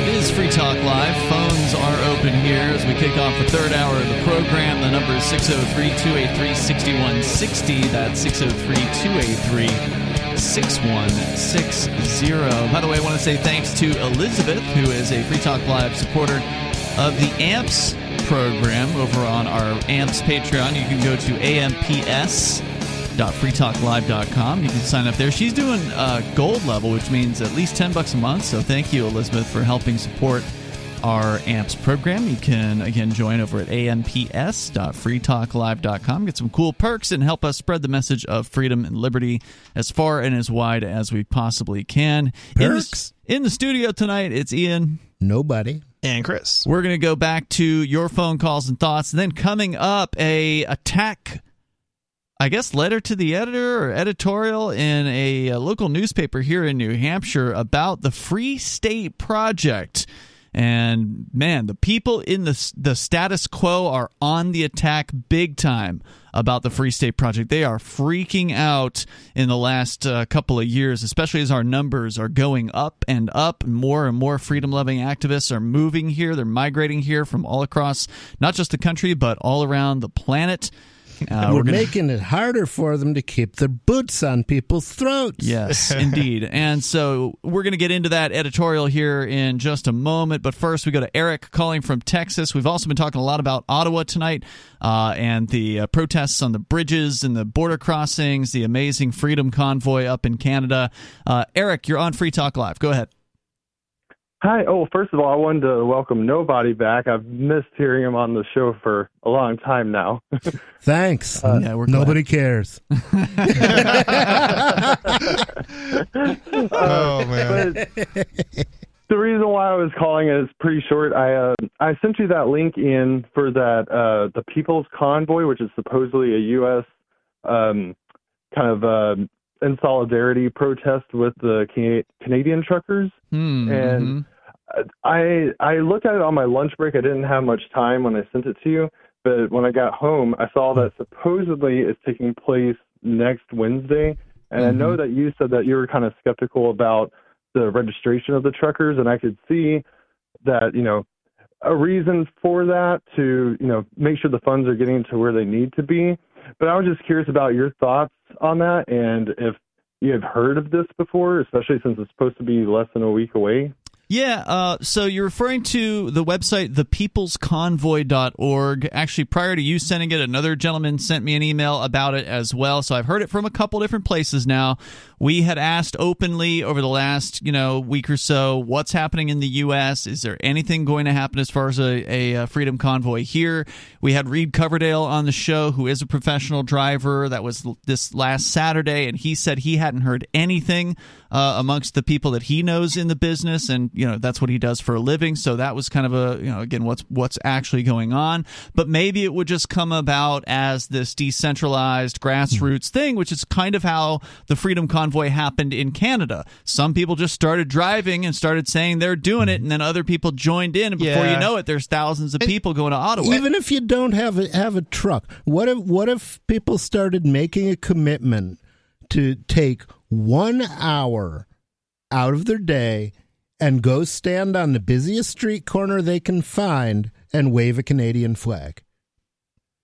Very simple. Anybody can do it. Seems like a and good idea. Maybe if you start doing it every day, maybe somebody else will see you doing it and say, I'm going to go wave a flag with them. Next thing you do is you get a pile of flags and sell them to the newcomers. Well, personally, I'm not interested in waving the Canadian flag. Like, for me, I don't understand why people, when they're being oppressed by the people calling themselves Canada, when they're having the horses trample on them, when they're having their rights trampled on by the people calling themselves Canada, why would you wrap yourself in their flag? Why would you sing their anthem? We could do a Canadian flag burning on the Common. I'd be down. That's actually kind of a good idea. I so agree with you. I think the reason, Ian, that you would do it is because it's a message that people would understand. If you're holding up a Canadian flag on the side of the road, what else is going on? You're basically emulating them. It's like putting on a yellow vest. I get the solidarity. Support. I get what you're saying, but I would not want to wave the state flag. I mean, to me, that's just not. I am totally with you on that. Yeah. I wouldn't either, but I get why somebody would do it for strategic reasons. Wave Gadsden flags and burn a Canadian flag. There you go. I mean, this is the same reason that we brought New Hampshire flags to the State House. Anybody got one? I don't think that the point of Eric's call necessarily is about showing solidarity specifically with Canada, but to have a some sort of thing happening in the United States that emulates it, that does a similar thing. That is to say, get a bunch of truckers together and get a convoy together and go someplace and sit and do the exact same thing. And that's purportedly, my point is, everybody's waiting for a big thing that they can join. And what I'm saying is, go do a small thing that you can do all by yourself and see if anybody joins you. Because if somebody joins you, then there's two of you doing it. Yeah, some people and it doesn't have to be waving a Canadian flag. It can be holding up signs that say Trudeau is a monster. Look, I'm not going to tell people not to do that, but people can do that anytime. The thing they that's can different, do it anytime, but the thing is, do something. Sure, but people have been protesting on the sides of the street forever, and it doesn't do anything except for do some networking, maybe, if you've got enough people together. Well, if it produces some networking, maybe that's how you build your convoy. But people can do that anytime. The thing that's different about this... they can, but they don't. Maybe they should. It won't make any difference if they do. The thing that's different about what's happened in Canada... if they manage to build a larger group of people. But that's not... Okay. The point is, people want to do something with a large group of people, and this idea of getting a convoy... But you can't have a large group of people without starting with a small group of people. Large groups of people don't fall out of the sky. I get what you're saying. That's why they're talking about doing another convoy in the United States, is to get a large group together to go to the same place. My question here about this particular proposal is I'm skeptical that it's too organized. Okay, so there's a website called thepeoplesconvoy.org, and it actually has a button. Sounds a little commie. It actually has a button on it that says, "Truckers, register here." And that to me shouts like, is that red flag. Is that for an email? It's a trap. That's what I'm thinking here. So they say here, I'll just read the website, The People's Convoy, and then there's an American flag, and then there's an image of a truck, the front of a truck with an American flag on it. American Truckers and Allies, official departure date, February 23rd, 2022. Time to end the declaration of national emergency concerning the COVID-19 pandemic and restore our nation's constitution. Donations now over $100,000 as of Friday, 2/18. Donate now, click here. And then they take you to a website for the American Foundation for Civil Liberties and Freedom, which is some sort of a legal organization. And then below that is a button, Truckers, register here. Name, phone number, email, city and state, all required for quote-unquote security and reimbursement purposes. Please register for the convoy below. Now, this was never something that happened in Canada that I'm aware of. Canada was I'd rather wave a flag on a street corner. Yeah. Canada was truly a grassroots movement where it was what you're talking about, but the vehicular version of it, where a few trucks started on the West Coast. They started driving. They posted on social media, hey, this is what we're doing. We're going. And then other people joined in. It became a convoy. It became something larger than what it was. But you have to be showing some outward sign of what you're doing. I don't know what that sign is. They did. They had things on their trucks. You have to. They had Canadian flags. They had other things. They had wording like legalize freedom and stuff like that. But the point is, there has to be something that causes you not to look like you're out delivering Amazon. Absolutely. But that's why they're hanging banners on trucks and things like that. Right. You know, I think what it comes down to is that what's a banner? It's like a flag. Yeah, I mean. Sure. I think they're doing messaging, specific messaging. Yeah, more messaging that's clear. But anyway. Got something in your throat? You don't need a lot of people to start a protest. You need a few people to start, and then you need to get the message out. I started one with one guy. Yeah. Eric, I just went out and smoked weed on the common every day. People could do that any time, but I did. I want to see what you have to say about this, Eric. You called in, so we'll continue with that. The number here is 603-283-6160. I think people are tired of being on the street corner, nobody, and they want to do something different. And this is something different, but is this the right idea? Should you register? I don't know about that.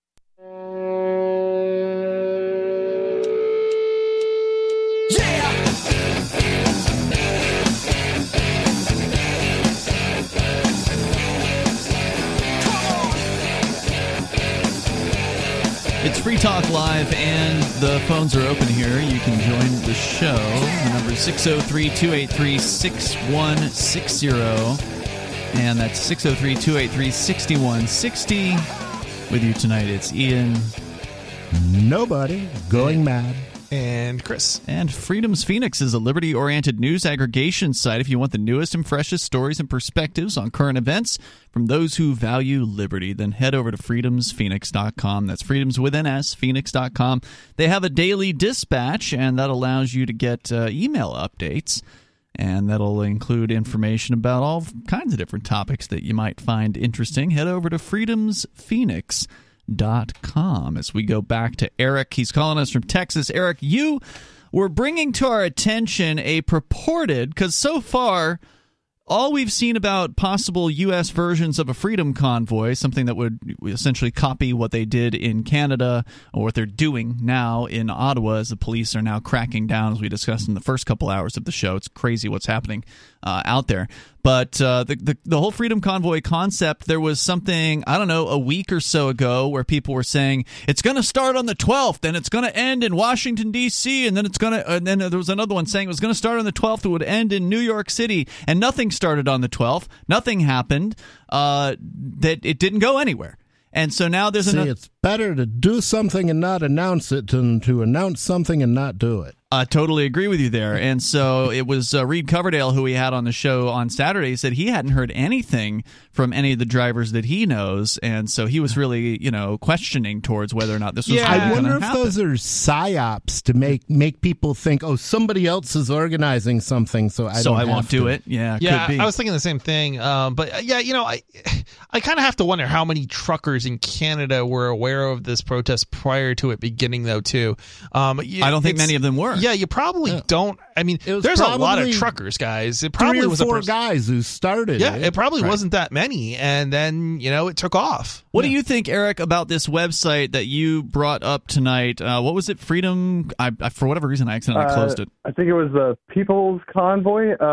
Honestly, I'm not trying to be like Sarah from New Mexico getting y'all to Google stuff for me, but I've been working 16 hours a week or 16 hours a day for the past couple of weeks, and I haven't gotten to look into it. So I was hoping maybe y'all knew something about it. No. That's basically it. All I know is it's getting passed around, and Eric, thanks for the call tonight. I do appreciate it. $2 whore. It's getting passed around, and I'm suspicious. It just seems too organized, and the fact that they're asking truckers to register for it just seems like, yeah, go right ahead. Create a list of all the truck drivers in the United States who actually are going to take action against the the status quo and put them all in a central database. That seems like a really bad start. I've got a little list. They'll never be missed. Yeah, I don't know. I mean, I think there is something to be, something to organizing, right? But at the same time, it does seem, and they're asking for donations and other stuff probably already. Yeah, I mean, at some point, show me something sense, before you ask me for money. Right? Yeah, right, exactly. Yeah. They've raised $100,000. They claim, and they haven't even moved. May not even be correct. They might be lying, which is often what people do at Mardi Gras to attract other people to donate. At Mardi Gras, when I went, there were all these people in T-shirts that said, "Throw me something, Mister." So I bought myself a T-shirt that said, "Show me something, sister." Here's a little bit more from the website, though, because maybe this is real. I mean, they're just approaching it differently than it was done in Canada. Are there dates and times? Yes. The date is purportedly to start on the 18th, so today. So in theory, I'm sorry, the 23rd. You don't need to register if there's a date and a place. Correct. So the idea is they're going to be going from the West Coast, of course, to the East Coast, presumably ending in Washington, D.C. And I don't see it.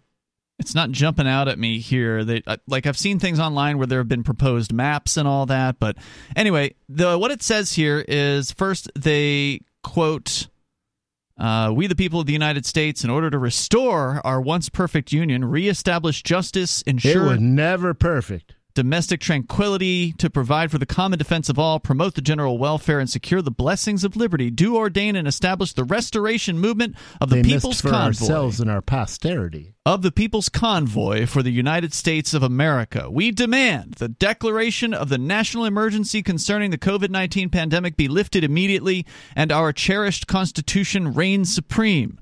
We are the people of the United States of America, and we stand together under the banner of freedom. Freedom is the one thing that unites us all. Liberty flows through all of our veins." Is there a national thing? What's the national thing he's referencing in the United States? They're claiming there's some sort of national emergency still. Really? There's been a national emergency for decades. The CDC is still getting schools to put masks on children who have no risk for based. The CDC still is they're the national agency that sets all kinds of rules. They're organizing stuff, I guess, but they set a bunch of rules, and then a bunch of states are just following along people with follow the rules, but not every state. So, for instance, I don't know if it's every state. And a lot of children suffer from being masked, having to eat sitting on the ground every day outside in the cold. Yeah, I'm just thinking because Florida didn't, and like there's a few states that didn't do what they're just recommendations. From the CDC. Okay, so it's just the recommendations. It's not a national a law that says everybody has to do a certain thing. Well, that is true when it comes to the airlines. There is I don't know if it's an executive order or whatever, but they have been told because that that's they have federal. to. Okay, so there are some federal things going on. There are the healthcare workers who are put out of a job by vaccine mandates. Right, that's federal. There is. Okay, yeah, fair enough. There is something federal, I guess, about this. And there is this liar named Fauci. Mm-hmm. He's a monster, and he needs to be fired. I mean, that would be a great first demand, is fire that lying bastard Fauci who funded the research that may well have started this whole ball rolling. Now, they're not saying that here, at least at this point on this site. But they go on and they say who we are. We're truckers, moms, students, nurses, doctors, investors, county workers, teachers, cowboys, loggers, and they go on with a long list. What about an Eskimo with a spear? I didn't see that. Are there any one Eskimos? We are fathers, mothers, etc. We're black, white, Asian, Native American, immigrants, natives, citizens they're really mixed. Of the free world. Well, a part of what they're trying to do here is say, hey, look, this is a diverse movement, and they that's don't want to be things, called Nazis. Correct, and that's one of the things that they've been trying to say in the mainstream media about the Ottawa protests is, it's all a bunch of white racists, even though there's a ton of variety as far as the people that are down there. Somebody said that to me online today. You're not on the right side if you're standing with people with swastikas. I said I have watched 20 hours of video from these protests. I have not seen a single piece of Nazi propaganda. I saw one rebel flag or whatever the stars and bars. No, not the stars and bars, but the southern one. That's the Stars and Bars. Oh, that is the Stars and Bars. Okay. But anyway, I saw one of those, and I saw them run him off. Yeah, they were kicking out the infiltrators. Anybody who's arguing that this is a bunch of Nazis or racists or whatever, give me a break. The racists who show up are feds. Yeah, it's the enemy of freedom. All right, more coming up here. You can share your thoughts with us on the U.S. version of the Freedom Convoy. They're calling it the People's Convoy. Is this one for real? This is Free Talk Live.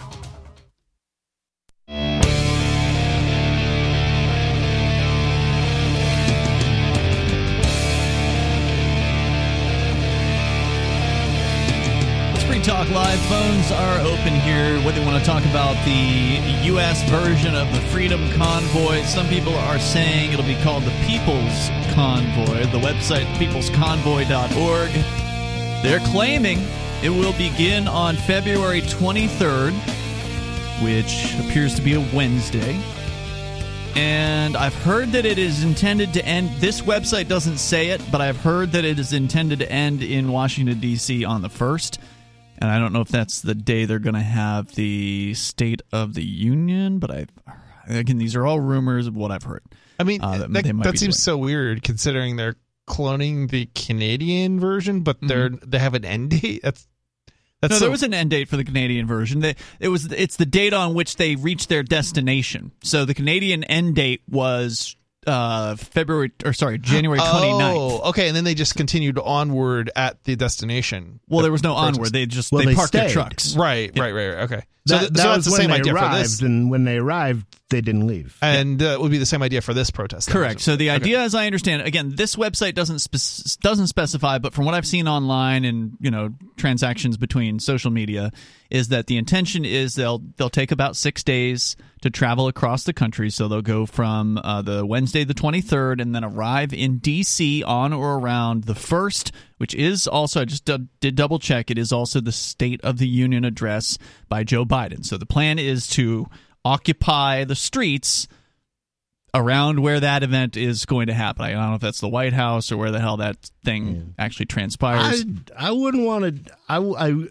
I probably wouldn't want to be in D.C. Me neither. Our government is a lot more bloodthirsty than the Canadians. Yeah, I think it could get real ugly real fast in the United States if they're trying this thing for real. But that said, if they're willing to put their butts on the line, I still support their right to do it. So good for them. I'll be crossing my fingers. This is the start of the next Civil War. Not that I want a Civil War, but I mean, you know what I'm getting at here, guys, right? Independence for New Hampshire. Yeah, I fully support independence for New Hampshire. Maybe we'll get a chance to talk further about this. Let's do that without a war. I like that idea. Yeah, that's what I was trying to say. Peacefully declare independence. That's what we're trying to do here. That's why we have a constitutional amendment that we're trying to get onto the ballot here in New Hampshire, and that's a whole other story. If you want to learn more about that, go to nhexit.us, and you can read all about it.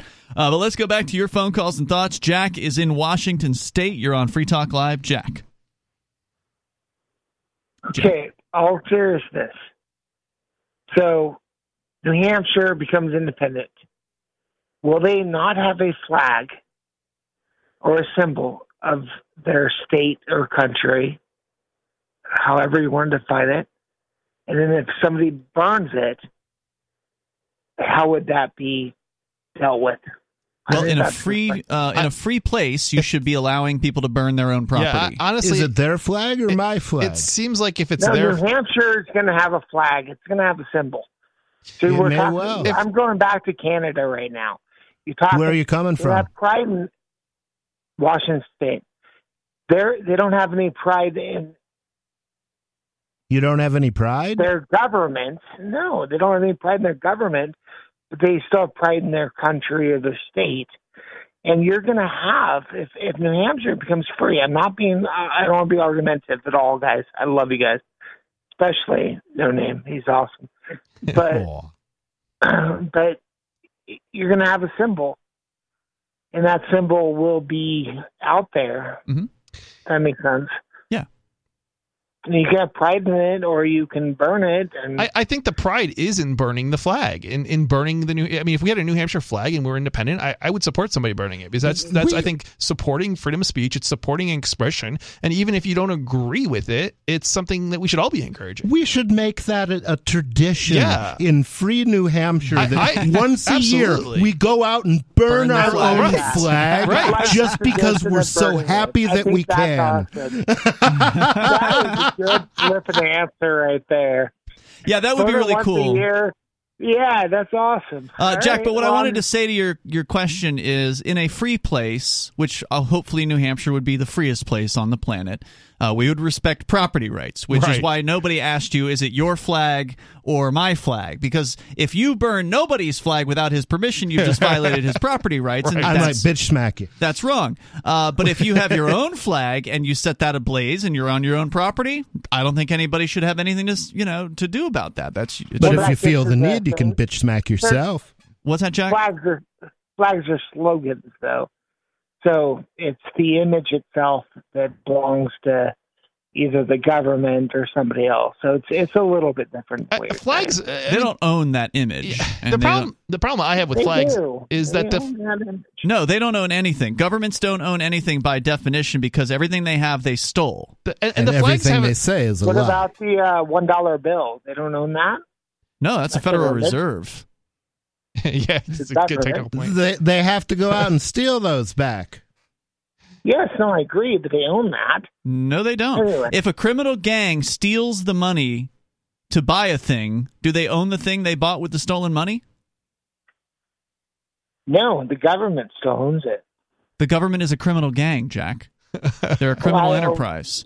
They have no So your answer was yes. The criminal gang owns what they stole. Yeah, there's no legitimacy to a criminal enterprise that uses the threat of violence to get their way and funds itself through violence. See, there's nothing wrong with protectors. I'm sorry, Jack. What was that you were saying there? So someone throws up a big, beautiful New Hampshire flag for New Hampshire, the free New Hampshire. Yeah. You wouldn't take any pride in it.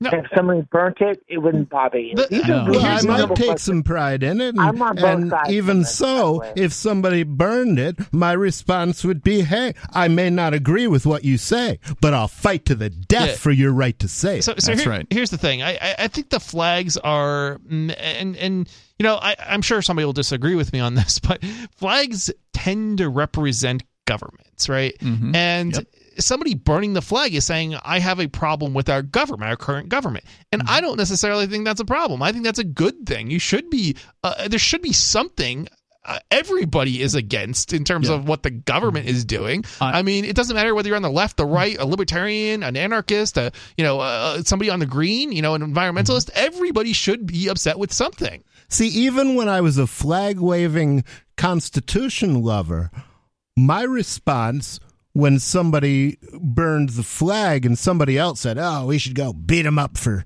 burning the flag," or "they should put people in jail for burning the flag," I would say, burning the flag is actually the freedom that we fought for. That's free speech. So if you take away the right to burn the flag, then you're giving up your actual freedom in favor of a symbol of freedom. Yeah. Thank you, Jack, for the call tonight. I do appreciate you bringing that up. Burning the flag is like putting into practice what others preach. Yeah.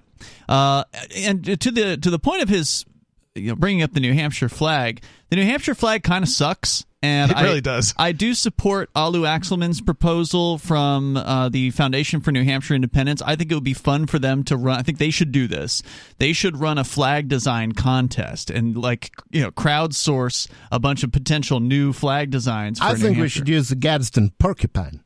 Well, then you would submit that one, and then maybe they would pick that. I don't submit. I think it would be cool because then you would get a bunch of people potentially interested in designing it that might, get some viral sharing going on of New Hampshire's designing a new flag. That kind of thing. What we should do is we should get rid of the flag altogether and then and then if people want to put a flag together, they can put a flag together. If they want to put contests together, they can put contests together. Yeah, sure. But we don't have to have a flag for the state. How about if we let everybody flag have their own or no flag at all? Yeah.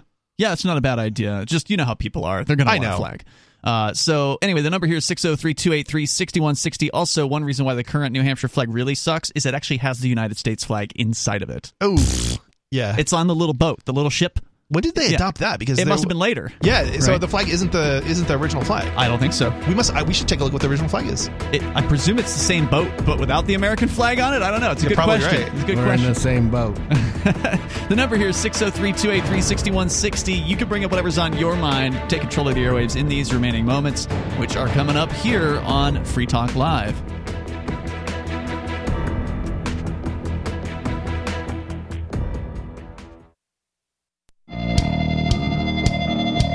It's Free Talk Live. Phones open if you want to join the show. The number here is 603-283-6160. We'll do our best to get you in tonight. If we don't, we'll be back tomorrow and back every night because we're here 7 nights a week, 7 to 10 at night Eastern Time. Are they all calling in the last 15 minutes again? No, they are not all calling, but we do have a couple guys on the line here, so we're going to get to them. With you tonight, it's Ian. Nobody. And Chris. We've been telling you about how Intercoin can help any business and organization launch their own currency or raise money using their own token. And now Intercoin has launched its investor token worldwide, and you can get it at xmarkets.com, exmarkets.com, with just an email address. All you need is just an email to create an account. Because you can actually keep your privacy intact at X Markets, which is shocking, but that's the way it is. You can deposit dozens of different cryptocurrencies there and then trade them for Tether and use that Tether to buy ITR, which is the Intercoin Investor Token. You can learn more about the Intercoin vision at intercoin.org and buy or sell ITR on xmarkets.com, exmarkets.com. You just might be advancing the cause of liberty around the world. Let's talk to Footloose. He's calling us from New Hampshire. You're on Free Talk Live. Go ahead, Footloose. Because you got to break loose. Hey, what's going on, guys? Hey, dude, what's on your mind tonight? No, you're the state seal, the state flag, whatever that you guys were talking about. I don't know if you found it or not, but it is an upright fish, 5 arrows bound together in a pine tree, and the Latin slogan, I can't pronounce it, but it's "Together We're Stronger," and that's what the bound. I think it was the first 5 counties or colonies or something. I think it might have been the first 5 counties of New Hampshire, but some of us here in New Hampshire are already using that symbol and that flag, and that would be the Committee of Safety. Was that the flag of the Republic of New Hampshire before it became a United State? Correct. Ah. Interesting. I see, said the blind man as he picked up his hammer and saw. Okay, so I'm looking here at the Wikipedia for the flag and seal of New Hampshire. You're talking about what was the first independent seal. So it has nothing to so it has nothing to do with the current flag and seal, which have basically a ship on it with the American flag on it. They don't get my seal of approval. And if anybody, I am involved with this group. We're a grassroots organization. It's the Committee of Safety. And I would highly recommend everybody go check out COSNH.com and get involved. We need as many people here in New Hampshire to join up and help to, take over some of these elected positions and all that and get involved. Yeah, I've been to the Committee of Safety, at least one of their meetings before, and it's run by a guy named Dan Richard, who is just a fantastic activist. He spoke at the press conference that we had right before the CACR 32, right before the Independence Bill hearing. He was one of the speakers at that. Very, very well-spoken, well-educated as far as the history of the state, as far as like the inner workings of things. That guy. Really, really smart dude. Yeah. COSNH. Did you say it was COSNH.org or .com? .com. All right. What is the Department or Committee of Safety? That's not the police. Not to be confused with the Department of Safety. That's actually what they called the original committees that started gathering to organize against the British government way back when. So Footloose, you want to come burn a Canadian flag with me? Yeah, I'm down, and I love that. I knew you'd be down. You literally took the thought out of my head when you said we should just burn our own flag. Yeah, because we can. Yeah, that would actually be that would actually be good. Well, years ago, a guy named Anarcho Jesse went down to the Keenes Common and proceeded to burn the New Hampshire state flag. That was awesome. The American flag and the UN flag. I hear that got a lot of flack, a lot of negative flack. Actually, I'd burn me a UN flag. I'd burn me a dozen of them. That'd be fun. Yeah, so actually it didn't get as much flack. It got some buzz in advance, but no haters showed up to actually oppose him. The police ignored it. So it was kind of interesting. But yeah, you never know who's going to, what kind of psychopath is going to show up and get crazy over a flag burn. It's a pretty controversial thing to do.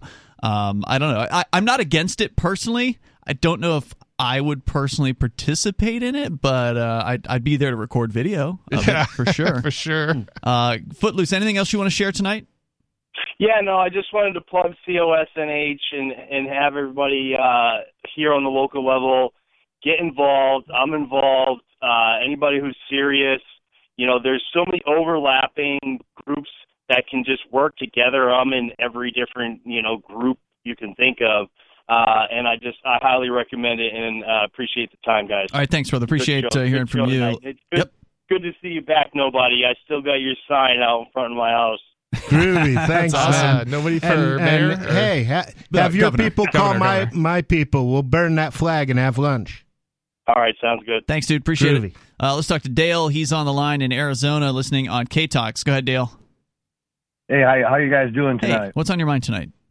The People's Convoy. I got a little update also. Yeah. It sounds like it's going to happen. It's going to happen February 23rd. They're going to start from Barstow, California, and then go to through Kingman, Arizona, and then from there to Las Vegas, Nevada. They're saying once it starts in Barstow, it could be anywhere from 500 to 1,000 truckers, and they said more truckers should join in as it goes along and progresses. The main goal is to hit Washington, D.C. around March. I heard this on K-Talks on the show I listened to on K-Talks tonight. It's called The Afternoon Drive-By. And then I was listening to you guys, and then I decided to check my phone. I got a news app on my phone, and sure enough, it was on my news app all about it might go through Mojave County, Arizona. It's going to hit Interstate 40, head east, go through Vegas, and pick up more truckers on the way. But when it first starts out, they anticipate anywhere from 500 to 1,000 truckers. I'm very excited to see if this comes to fruition. I sure hope it does. Let's be excited. I do too. It's time. It's time to the Americans kick a little butt, and get back at some of this crap they've been pulling, Thanks for the call tonight, Dale. I appreciate hearing from you. Again, the number here is 603-283-6160. We got a big old convoy running through the night. It looks like Zero Hedge has picked up on the story, as well as the Epoch Times announcing the very same Are they thing. all in on it, or are they hedging their bets? Yeah. Yeah, I mean, I have to say, I hope they are successful. I mean, I hope it's real. I mean, I hope it's something accomplishes something. Well, if enough people believe it's going to happen, it will happen, even if it wasn't going to. Yeah, and I'm a little bit hesitant to put down the objective or be skeptical about it, only because it's like, well, I mean, if it happens, I don't know. It wouldn't be a bad thing, even if it's even if the government was orchestrating it. How is that going to be a bad thing? And then the question is, why would the government orchestrate in the first place? It seems I don't know. It's you wouldn't want to start something like that. Did you see the feds out in D.C. on January 5th and 6th of last year saying, yeah, true. We've got to storm the Capitol. We've got to take the Capitol. Well, I think one of the reasons why they would want to organize this is so they could get a list of all the drivers who are going to participate and then pull all their CDLs. I don't know if that would stop them from participating, though. I mean, just because you suspend somebody's CDL doesn't mean they can't go to a protest. Well, that's true. They just wouldn't be able to drive their truck there. I mean, I'm not saying they would suspend them in advance. I'm just saying, if they showed up, then they have a list of who to go after. I mean, it would just be an easy thing to take them down. I mean, but you'd still have the protests, so that's that's true. I don't know. It seems like it would be something that they would do after the fact, after a protest got started, but not to start one. Well, the other thing is, as nobody pointed out, you wouldn't think that the government would start plots to kidnap governors and blow things up, but they do. Well, that's true. Yeah, well, that's the thing. It gives them an excuse to ramp up the police state. That's true. And that's the difference. But you touched on this, Nobody, is the U.S. federal government is a way scarier criminal gang than the Canadian one. Like the Canadian guys, I don't know if they thought this wasn't for real or if they thought it wasn't going to materialize, even though there was plenty of people that saw the trucks driving eastbound and that they were definitely coming. Yeah. They didn't have any preparations for this. They were not ready at all for what ended up happening. The U.S. federal government, they will be prepared for this if it is real. They're not going to drop the ball, I don't think, in the same way. I don't know. Biden, he might forget. He's not playing with a full deck. I guess we'll see. Let's go, Brandon. We're definitely going to pay attention to it. It's again scheduled to start on Wednesday, so we're going to certainly keep our eyes on what's happening in Ottawa because that's what's continuing to develop. There's still live streams coming out of there tonight. The police are still lined up in the streets. The protesters are still there. It is getting closer to 0 degrees. It was 6 degrees the last time I looked. Plus, so it is very uncomfortable to be out there for all sides, but they're there in large numbers. We will keep you informed as it develops throughout the weekend here. We may end up having one of the organizers on tomorrow night as well from Canada, so I'm looking forward to that. More coming up tomorrow. See you then. freetalklive.com.